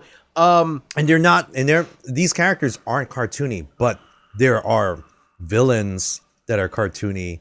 There are cartoony moments, but they're endearing because there's development. Which goes to the pacing issue.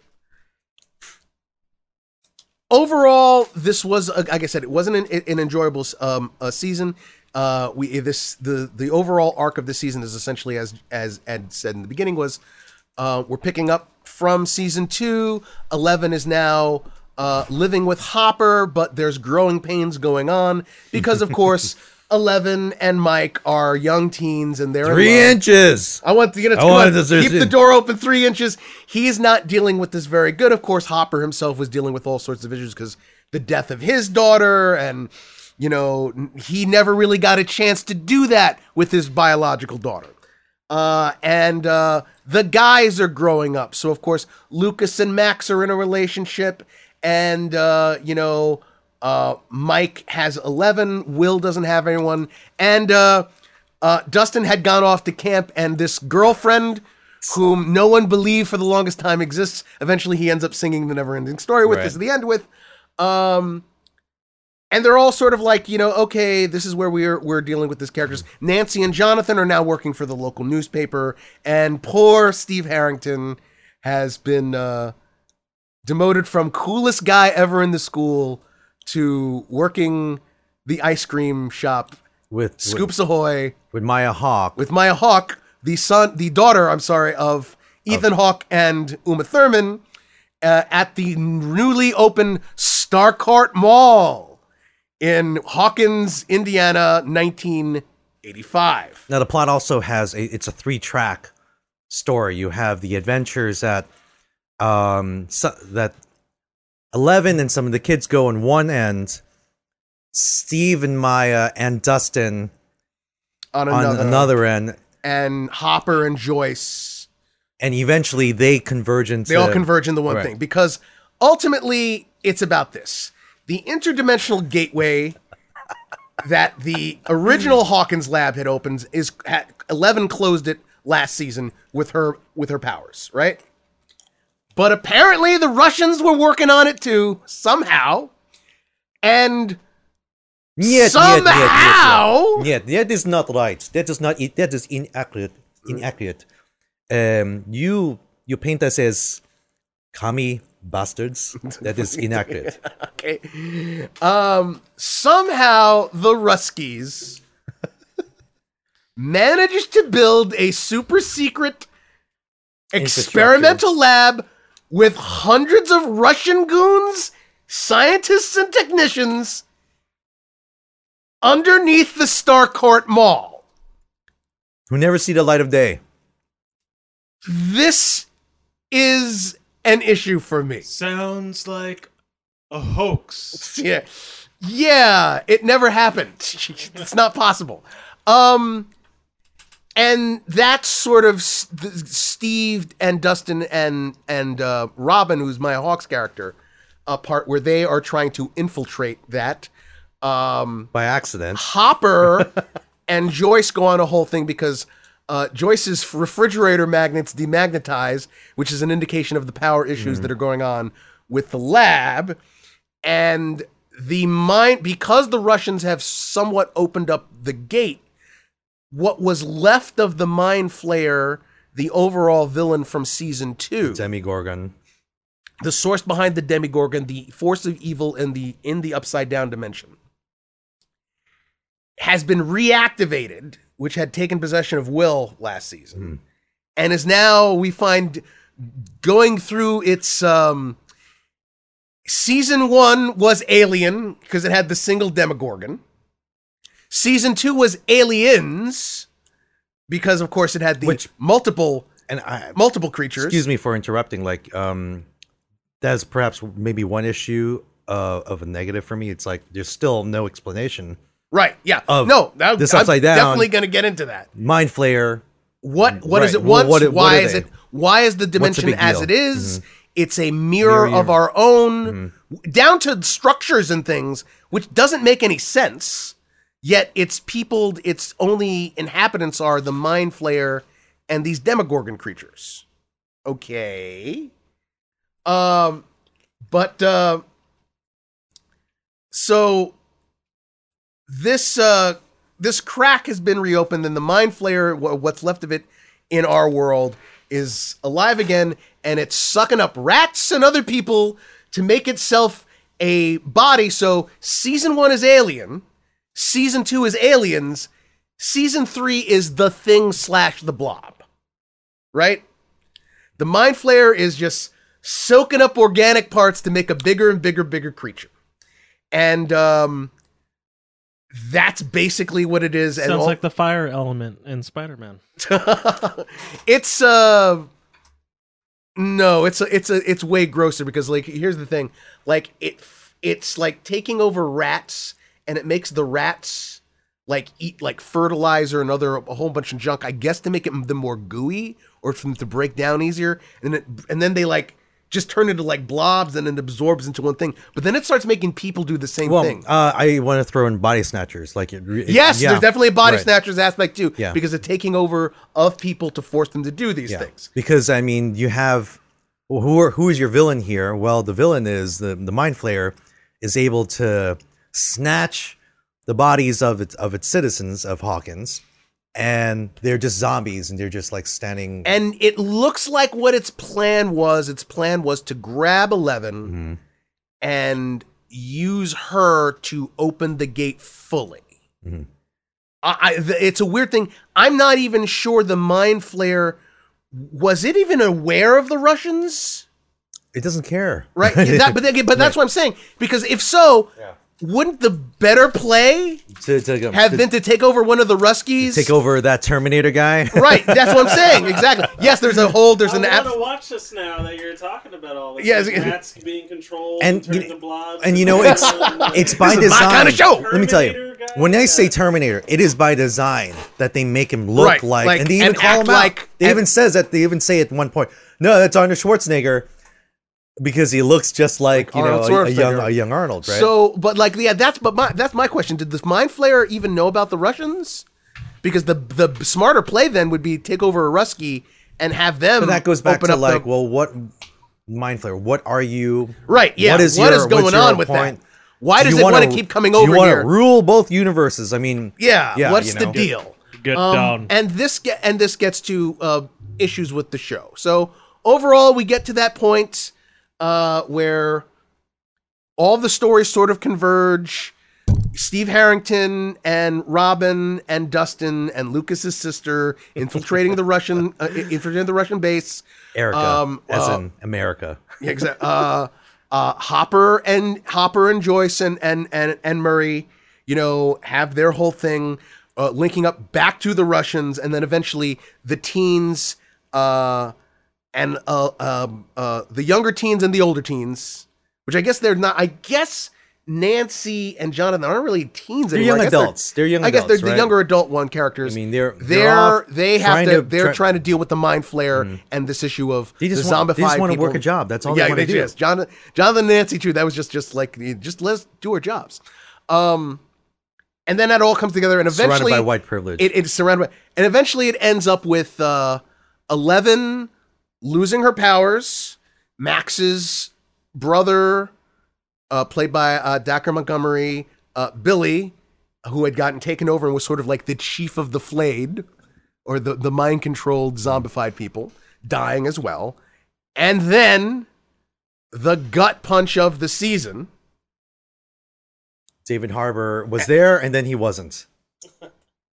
Police Chief Hopper, who had been there from the start of the series and had adopted 11, And you believe it that, that he's her dad and, like, yeah, that my relationship daughter, is so amazing. Yeah. There are so many little touches, Ed, in the performance, but even on the Duffers' end, as just like when you see flashbacks in season 1 to Hopper's daughter in the hospital, she has a blue wristband on.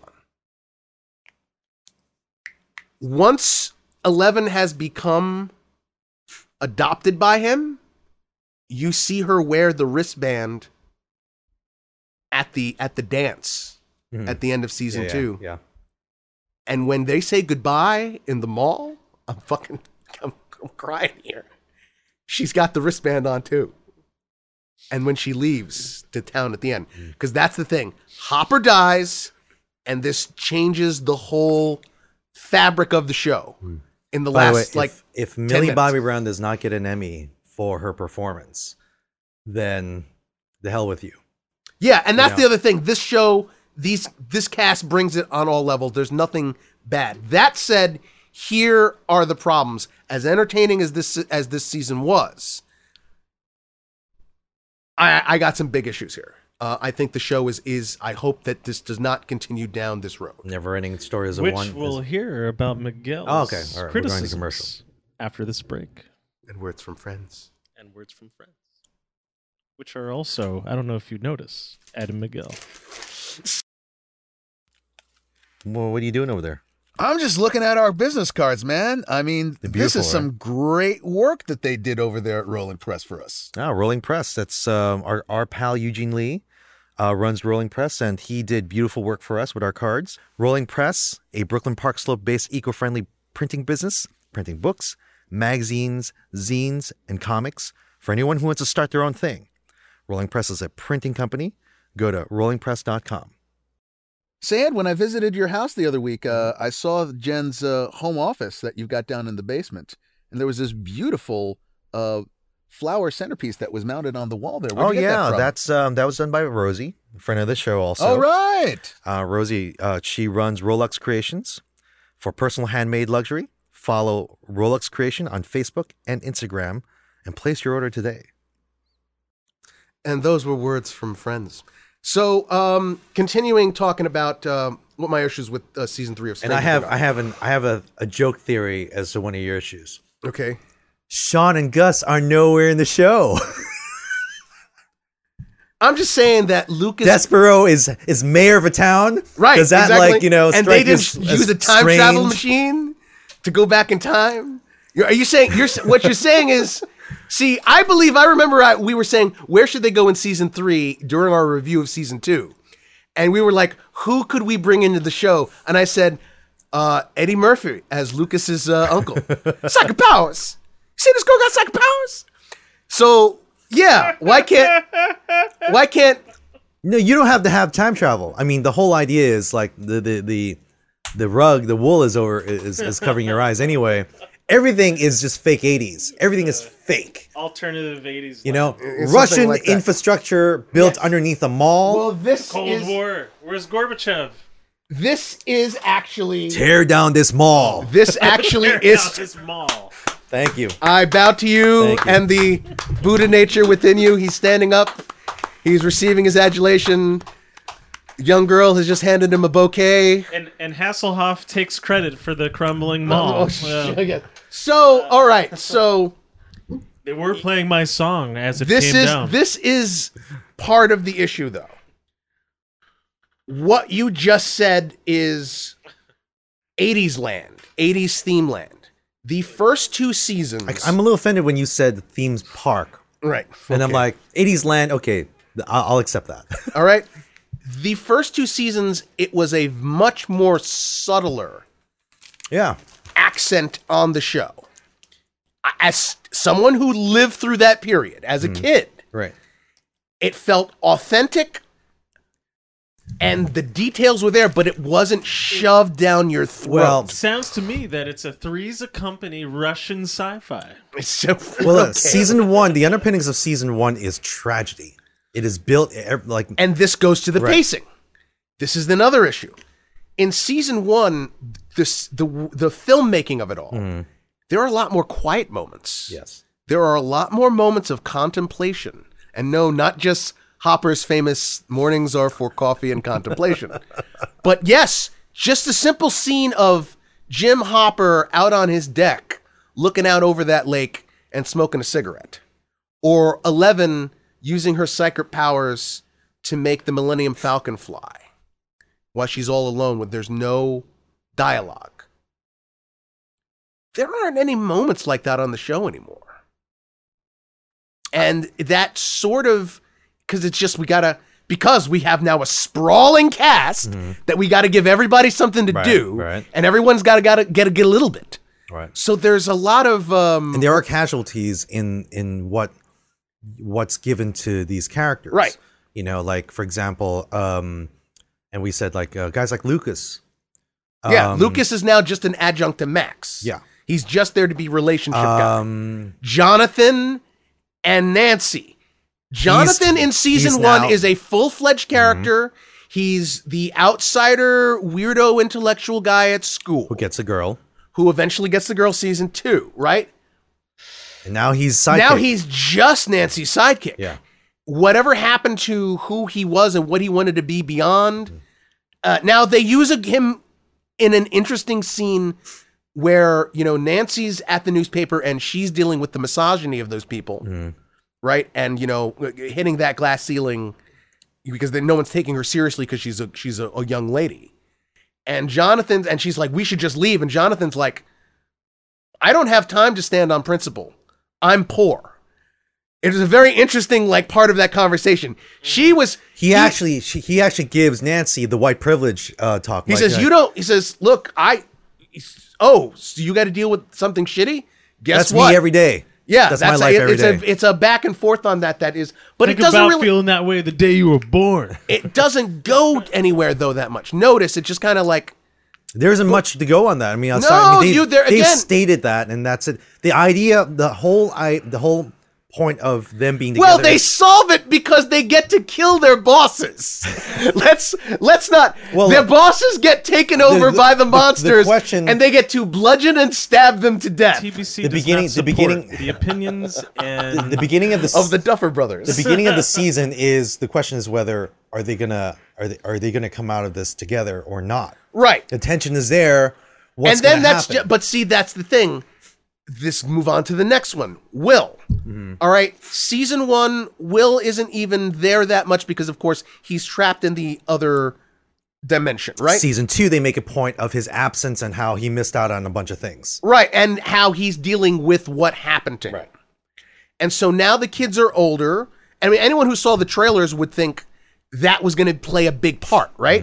So early few episodes, it's like, oh, there's some tension in the group because Lucas has a girlfriend, Mike has 11, Will doesn't seem to have anyone, and he seems to stay doing the kid things, right? And there's also a very subtle, not subtle.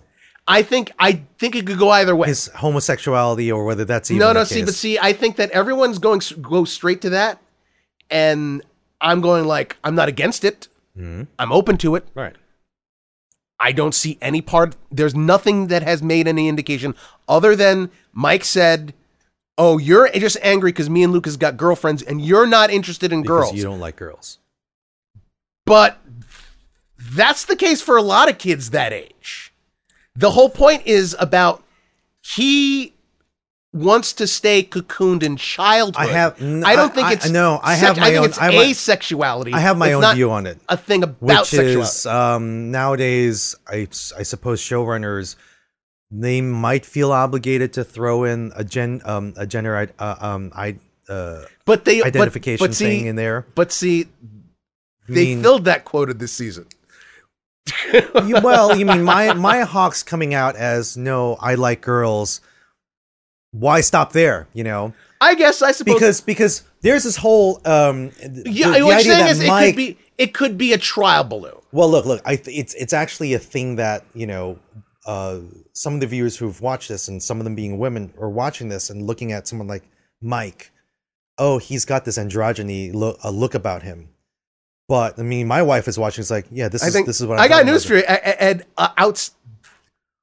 outside of Lucas, who, thank God, I think that kid actor, he was absolutely telling the production designers and the costumers, don't make me look like these other guys, because those might not. Will and Mike looked. I don't know who was dressing them or what they were doing with those hairstyles. That was horrendous. Hey, look, but I said it was appropriate for. I said to my wife, I awkward said, period. Steve looks way prettier than Maya Hawks. Right. But no. But here's the thing: they're in an awkward phase. Yeah, that is true. Okay, that is true. That goes to Will's the whole. You're not interested in the girls. I'm not sure it necessarily is automatically he's gay. Mm-hmm. And more importantly, here's the point. It doesn't go anywhere. Right. And then it's just suddenly, there's tension in the group because we have issues and you got girl. And then it neither derails nor adds Monster Shenanigans puts everything on hold. The whole story of right. The thing. And this is, I think, an issue going through a lot of different various stories where things are kind of put in there and then don't go anywhere, don't have a payback. The Wheelers, Nancy's mom, right? Yeah, Wheeler marriage. Nancy's MILF mom. What's her deal? Is she happy with that only her marriage? Is that an 80s? '80s trope? Right. It's only tangentially brought up again so that she can have the conversation with Nancy about how, to give the idea of that. Well, again, she chose that life of security. Because at that time, a woman her age, so it would have been in the 60s, when she was Nancy's age, had limited, opportunity. Well, there's an overarching. But again, even that doesn't really, it's not really developed. I understand that, for the guys like the Duffer Brothers, maybe an overarching theme is about fatherhood, failed fatherhoods, and redeeming fatherhood figures. It's a constant thing that occurs. The first failed father, right? Okay, but what is that in terms of what's happening? Well, here? because just makes me think back to Billy's story and how the death of the mother and. But see, again, at least I'll tell you this much: Billy's whole thing has some resonance and a payoff. Yeah. Right. Whereas there's all this other stuff that happens. By the way, about that payoff, how do you feel about those type of payoffs where it's like, you have to believe again, Billy. You have to remember who you are, and then the villain ends up turning into the hero. Like, well, I think I think that goes along with a lot of things that are traditions on the show, which is, Steve Harrington, who is my spirit animal. I would die for that man. Steve Harrington was a complete total jackass when the show started. But he was never a cliched. He was never just that. He wasn't merely defined by that aspect.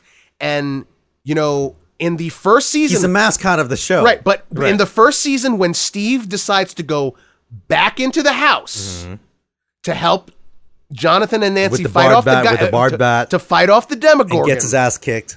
All right. No. If I remember correctly, they fight again. If a Demogorgon's not a fight, they would have been killed had they lost that. Dustin says, "You never really won. You got your ass kicked twice." Right. Remember, Jonathan did beat the crap out of him in the first season. That's true. But no, my point is that they didn't leave him at Clichéville. It was, this guy's a jerk. He's his relationship with Nancy is not going to work out because of all these things. Does he have an inner life? Can he analyze himself? Can he grow? Right. And he did. And then we get growth is it's a matter of speaking. He's a better. Does he go anywhere in life? No. Ed. He almost doesn't get the job at the video store. Ed, think about this. Very simple. That scene with Robin. Season 1, Steve Harrington is not going to react to her coming out. I completely understand. No. Listen, you're completely Steve Harrington 100% right. Right? I'm just saying, there's no shame. No, we love Steve. We love Steve, but unfortunately, the show has not made life like good for him. Well, like he says, like if I continue, He's helped save the world a Who few knows? times. I could have gone. I could have. I could have gone on to college and not scooped ice cream. You know, Right. But he's stuck in his town. Meanwhile, everyone around him It seems that is Steve moving. peaked at high school. Yeah. Right. So again, there's this sort of thing where because now they've got this cast of characters and they're going very broad with the humor and the pacing is very fast. And then again, like I said, suddenly we've gone from, oh, here's an 80s reference to, hey, remember the 80s? We're shoving stuff. We have to have like a 3.5 or 4 minute discussion about New Coke. We have to have Dustin sing Never Ending Story. I would be a cardboard fine. cutout of Phoebe Cates, which I need to go on the Right, internet right. and look, Now, look look, up that. I want that. don't have a problem with having those sort of amounts. It's having references, but this was a more obnoxious version of the previous season. And I'm completely because fine it's with that. not as, and that also goes with the fact that pacing was less leisurely and more boom, boom, boom, boom, boom, boom, boom, boom, boom. Now, this is also the season where my suspension of disbelief was just blown out of the water. I can't.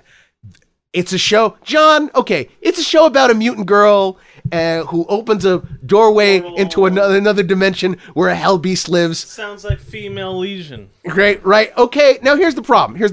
Actually, you're not. Legion is a female legion. Actually, you're not that far off. I get that you say, well, everything goes. Why is anything gonna be? But no, stories have to have some kind of fucking logic to them. All right. So, John, this is a small town, right? That already was under the United States government's radar because they had built their own secret lab there, right? In the Collusion Mall. Okay, right. No. So, season 1, season 2, there are incursions from another dimension there that the psychic child that was produced there helped to fend off. And then the psychic child gets adopted by the local police chief, who ends up getting a deal with the new sort of good guy head of that project, right? All right, says, okay, she's your daughter now, you can raise her, she's not going to be bothered. Still though, twice there were incursions from an evil dimension in this small town, and now the town is the home of the only known psychokinetic psychic girl produced by this project. This place would still be under a lot of government scrutiny, okay? Yeah. Mm-hmm. So you're going to tell me. It'd be Area 51 by then. So you're you're telling me. Absolutely correct. All right, you're telling me that the Russians, in a very short period of time, were able to not only build their own secret base there. What makes you think it's a short time? Because the beginning of the episode is the Russian base in Kamchatka is late 1983, they say, and it says you have a year to produce this. Right, but I'm saying the whole entire infrastructure could have taken. Again, Ed, what does that take? Ed, what does it take to build the secret base and then build the mall on top of it and then keep that all secret while having bust in, what would you say? I have 120? Now, I have 130 Russians? I've got two possible theories. One, which is everything is fake, is fake Hawkins. The other theory is they've managed to do the whole like tunneling. Hollow Earth theory, Ed? I don't know. See, no. Who knows? No. Who and knows? And then here's the other thing, John. Who knows? The Russians in this place, as Ed pointed out to me, like, there are enough of them that they don't know each other. Like, this isn't a small operation. True. This isn't like So, there are like 12 of these guys there. Compartmentalization. There's a No, scene and where that's they how- infiltrate, right? Where two of the main characters, they infiltrate, they knock out, they gun down a bunch of Soviet Thugs, soldiers, yeah. thugs. They resume and put on their uniforms, and they drive by security clearances and go, just smile and nod. And again, it was like, oh, you're new. Oh, you must be new here. Like again, that Ah. if there are enough of these Russians running around this place that not everyone knows everyone. Okay, so what do we got going on here? Is essentially this base built on underneath a mall has enough people operating in it who are, by the way, John, they're wearing their Russian uniforms. They're underground on enemy soil. This is what I'm talking about, the yelling. Underground on enemy soil. Why are they wearing their uniforms? We're in Saturday morning cartoon territory here, okay? And that's the issue. The show before was a lot more subtler. It had more nuance to it. And this season was just complete and total, like, shitball craziness. And I'm not saying it wasn't entertaining shitball craziness. Really, because there's a lot of fun stuff.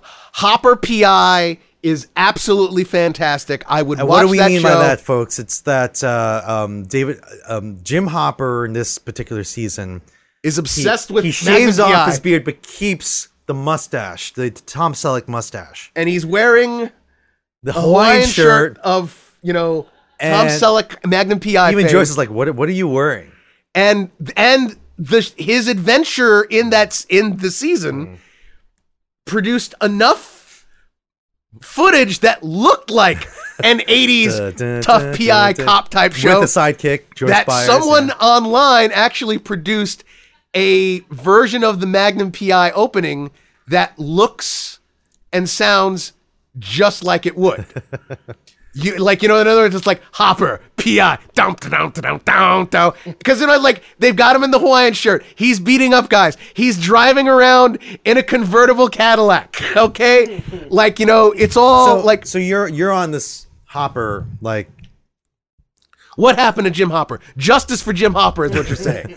well, this is sort of Where do we go from here? this is a very Empire Strikes Back feeling for me here because, and I said to you as soon as I finished, I said, if the Duffer Brothers do not bring him back, I will find him and I'll bring them to the upside down. Yeah, I'll torture them or terrorize them or whatever. I'll put one of their hands in a cigar. And maybe it was cutter.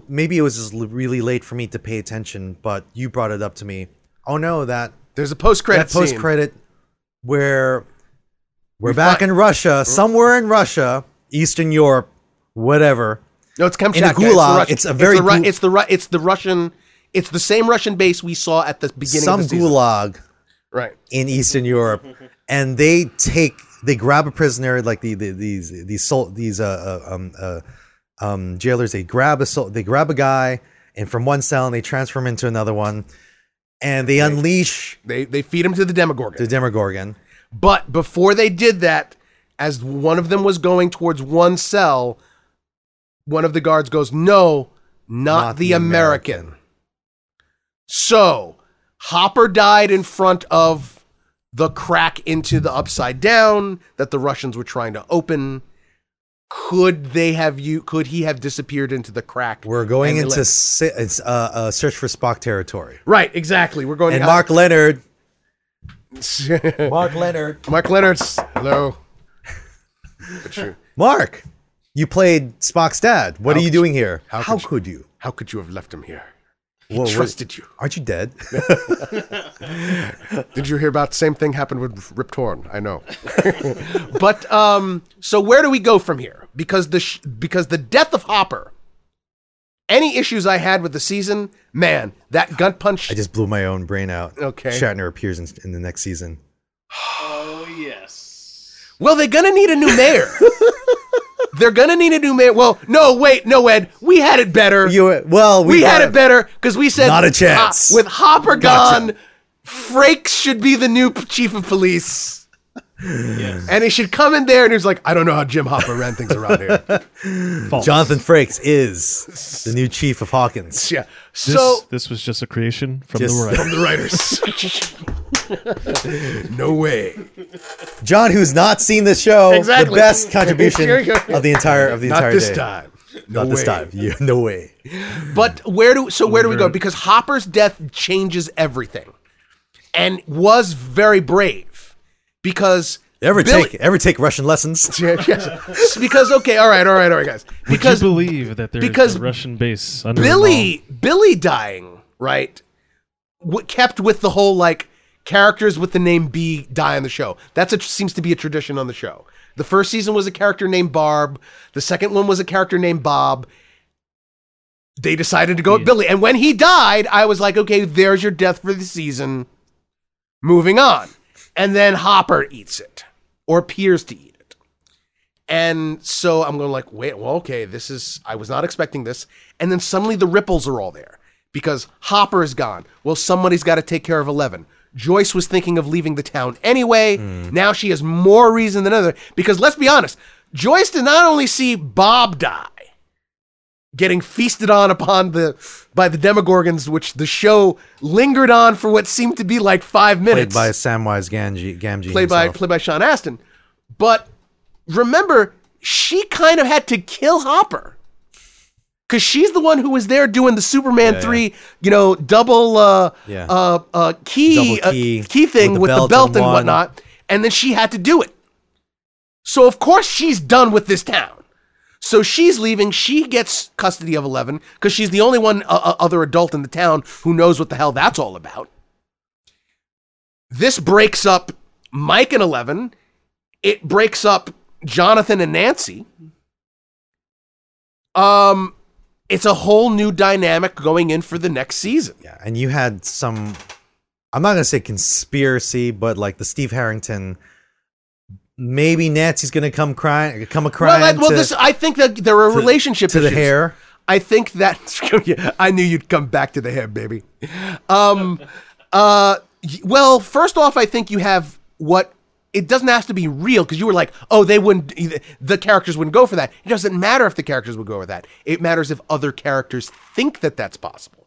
And you have 11 now living with Will. Okay, whether or not Will is gay or not, suddenly Mike's friend is with his girlfriend daily. You then have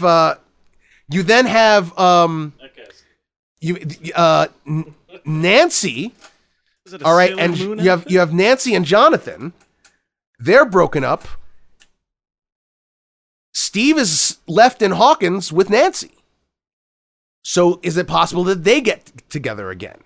Or is Jonathan now worried that Nancy? Because all you need is that one scene where Jonathan is talking to Nancy on the phone and she's going like, blah, blah, blah. I was just talking to Steve the other day. Why were you talking to Steve? And, dramatic grist for the mill. Well, one thing I kind of mentioned yesterday in that conversation was, are the Duffer Brothers, are they willing to, at some point, go, we're done with the 80s, we're moving into 90s territory?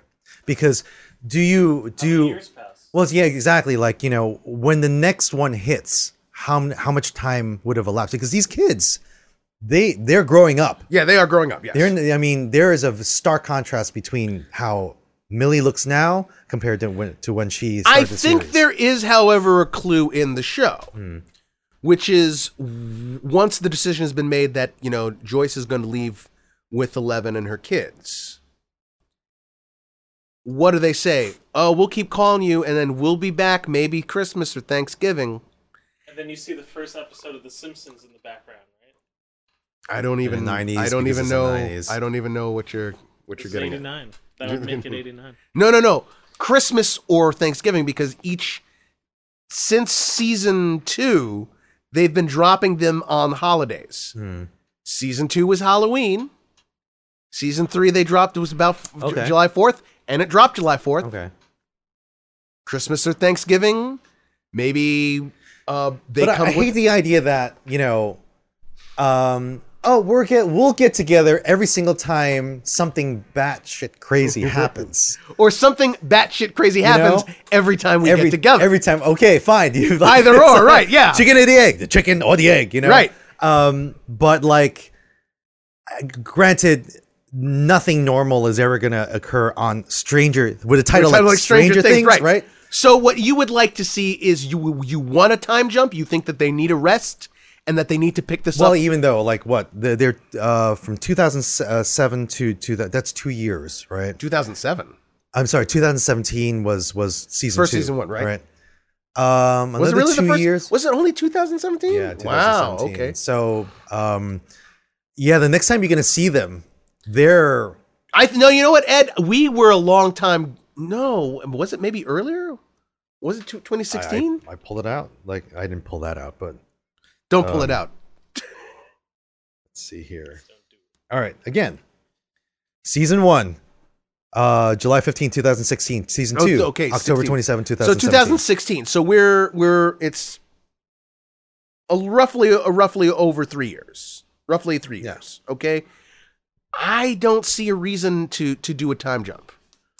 Well, even then, like 85. It's 85, Right, yeah. In about So every season is a year. like he said, in another 4 years, it's Simpsons. You know, like in another 4 years. If they do, Another 4 seasons. if they then. do, And also remember, the Duffers basically said they're on a 4 to 5 year track with this story. 45-year track with the story. Okay. Okay, so either next season will be the last season, or it'll be the next to last season. Or if we're lucky, we get to have spin-offs. Harrington, Harrington PI. PI, you know, But Hopper, you know, I- PI, you know, Hopper, dead PI. He's not dead, he's like not you said. dead. We didn't see him die. We didn't see him God die. There's no damn it. body. I think that going forward, the next season is gonna follow in suit.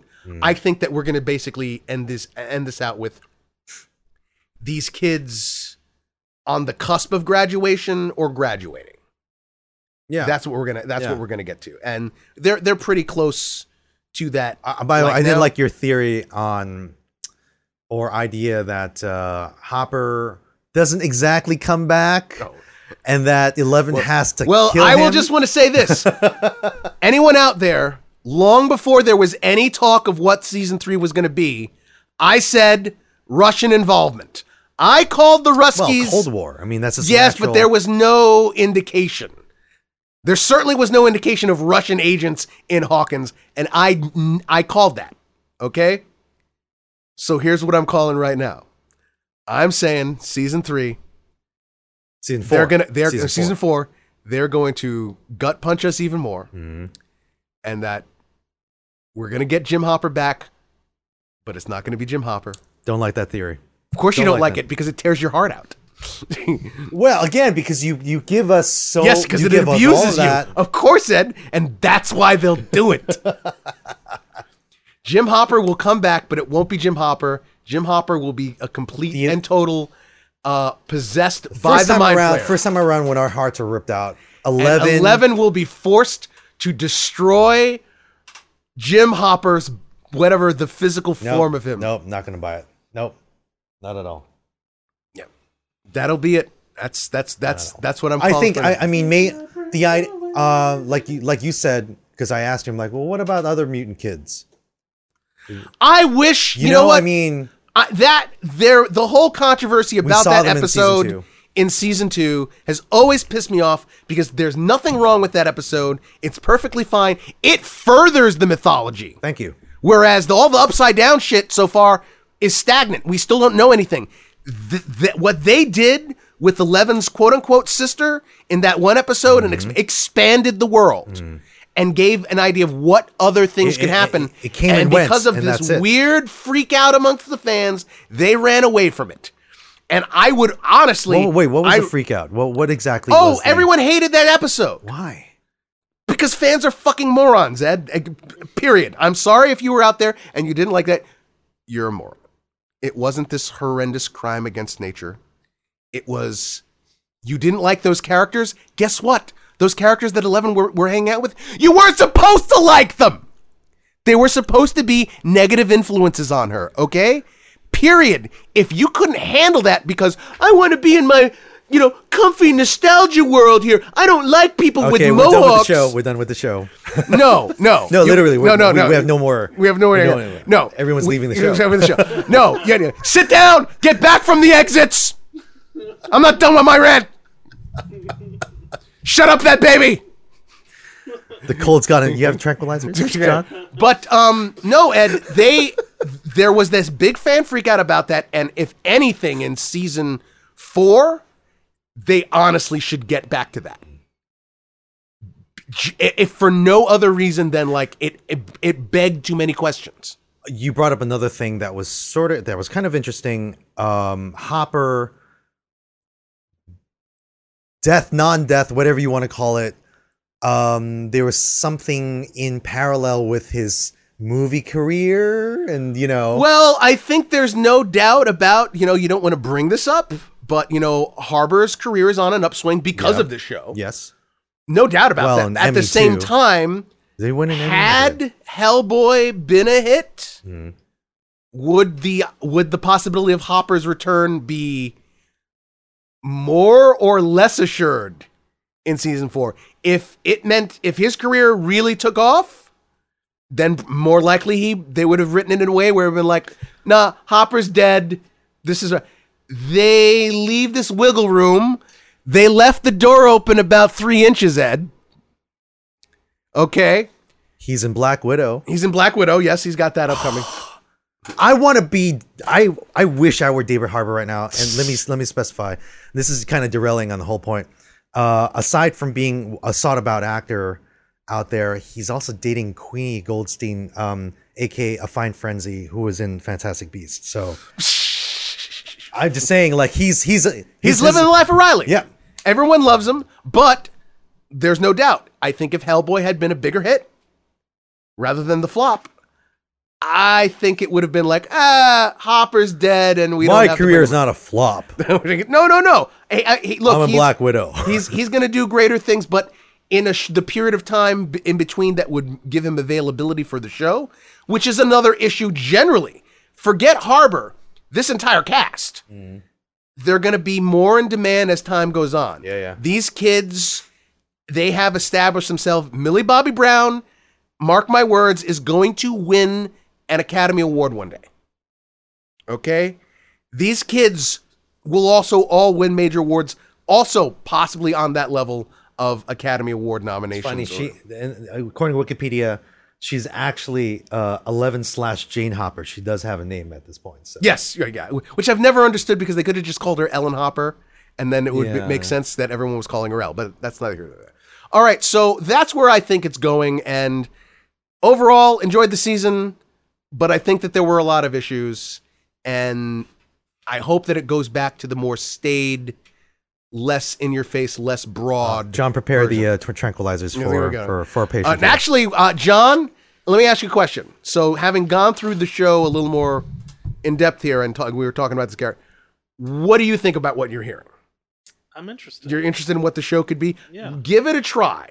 Watch the first season, and You're gonna fall in love with these characters. I would really be interested to get you to, because you'd be able to watch them in a much shorter period and maybe notice that changeover from that I'm noticing. And I'd like to come back to you actually at some point and ask you that and see if you see the differences from like season 1 to season 3. And I think we'll have an amended episode. And I think the amended episode. 80s, the feel, the tropes, I don't think you'll miss out on them because you were born in 88? Yeah. 88, right? Yeah. You still fit into that. I mean, because the 80s didn't end until 92. right. 2001, but that's a whole other theory of mine. That's true. Wait, we met in like 2001, 2002 Exactly. because our That's when it ended. Sifu Exactly, Edward. was like was still rocking out to the theme song from Bloodsport. From Bloodsport, all right? well also giving us lectures on terrorists and how kung fu is martial arts is martial big. arts is big Martial arts is big, Ed. and how terrorists are Terrorists? No, like this is again. We're closing out the show, right? But like, You gotta really be careful of those ISIS members that really know. you're not Wing that far Chun. off. You're not that far off. Everyone, let's bow to Bruce's Sifu Picture up Bruce's there. picture up there, his shrine, Yeah. and let's You also listen to gotta- some Kumite. Kumite. Fight to survive. Kumite. Kumite. Oh hey, Ahmed. What's your name? Oh, what's the Miguel. deal with this Spider-Man poster in the I staircase? don't know, man.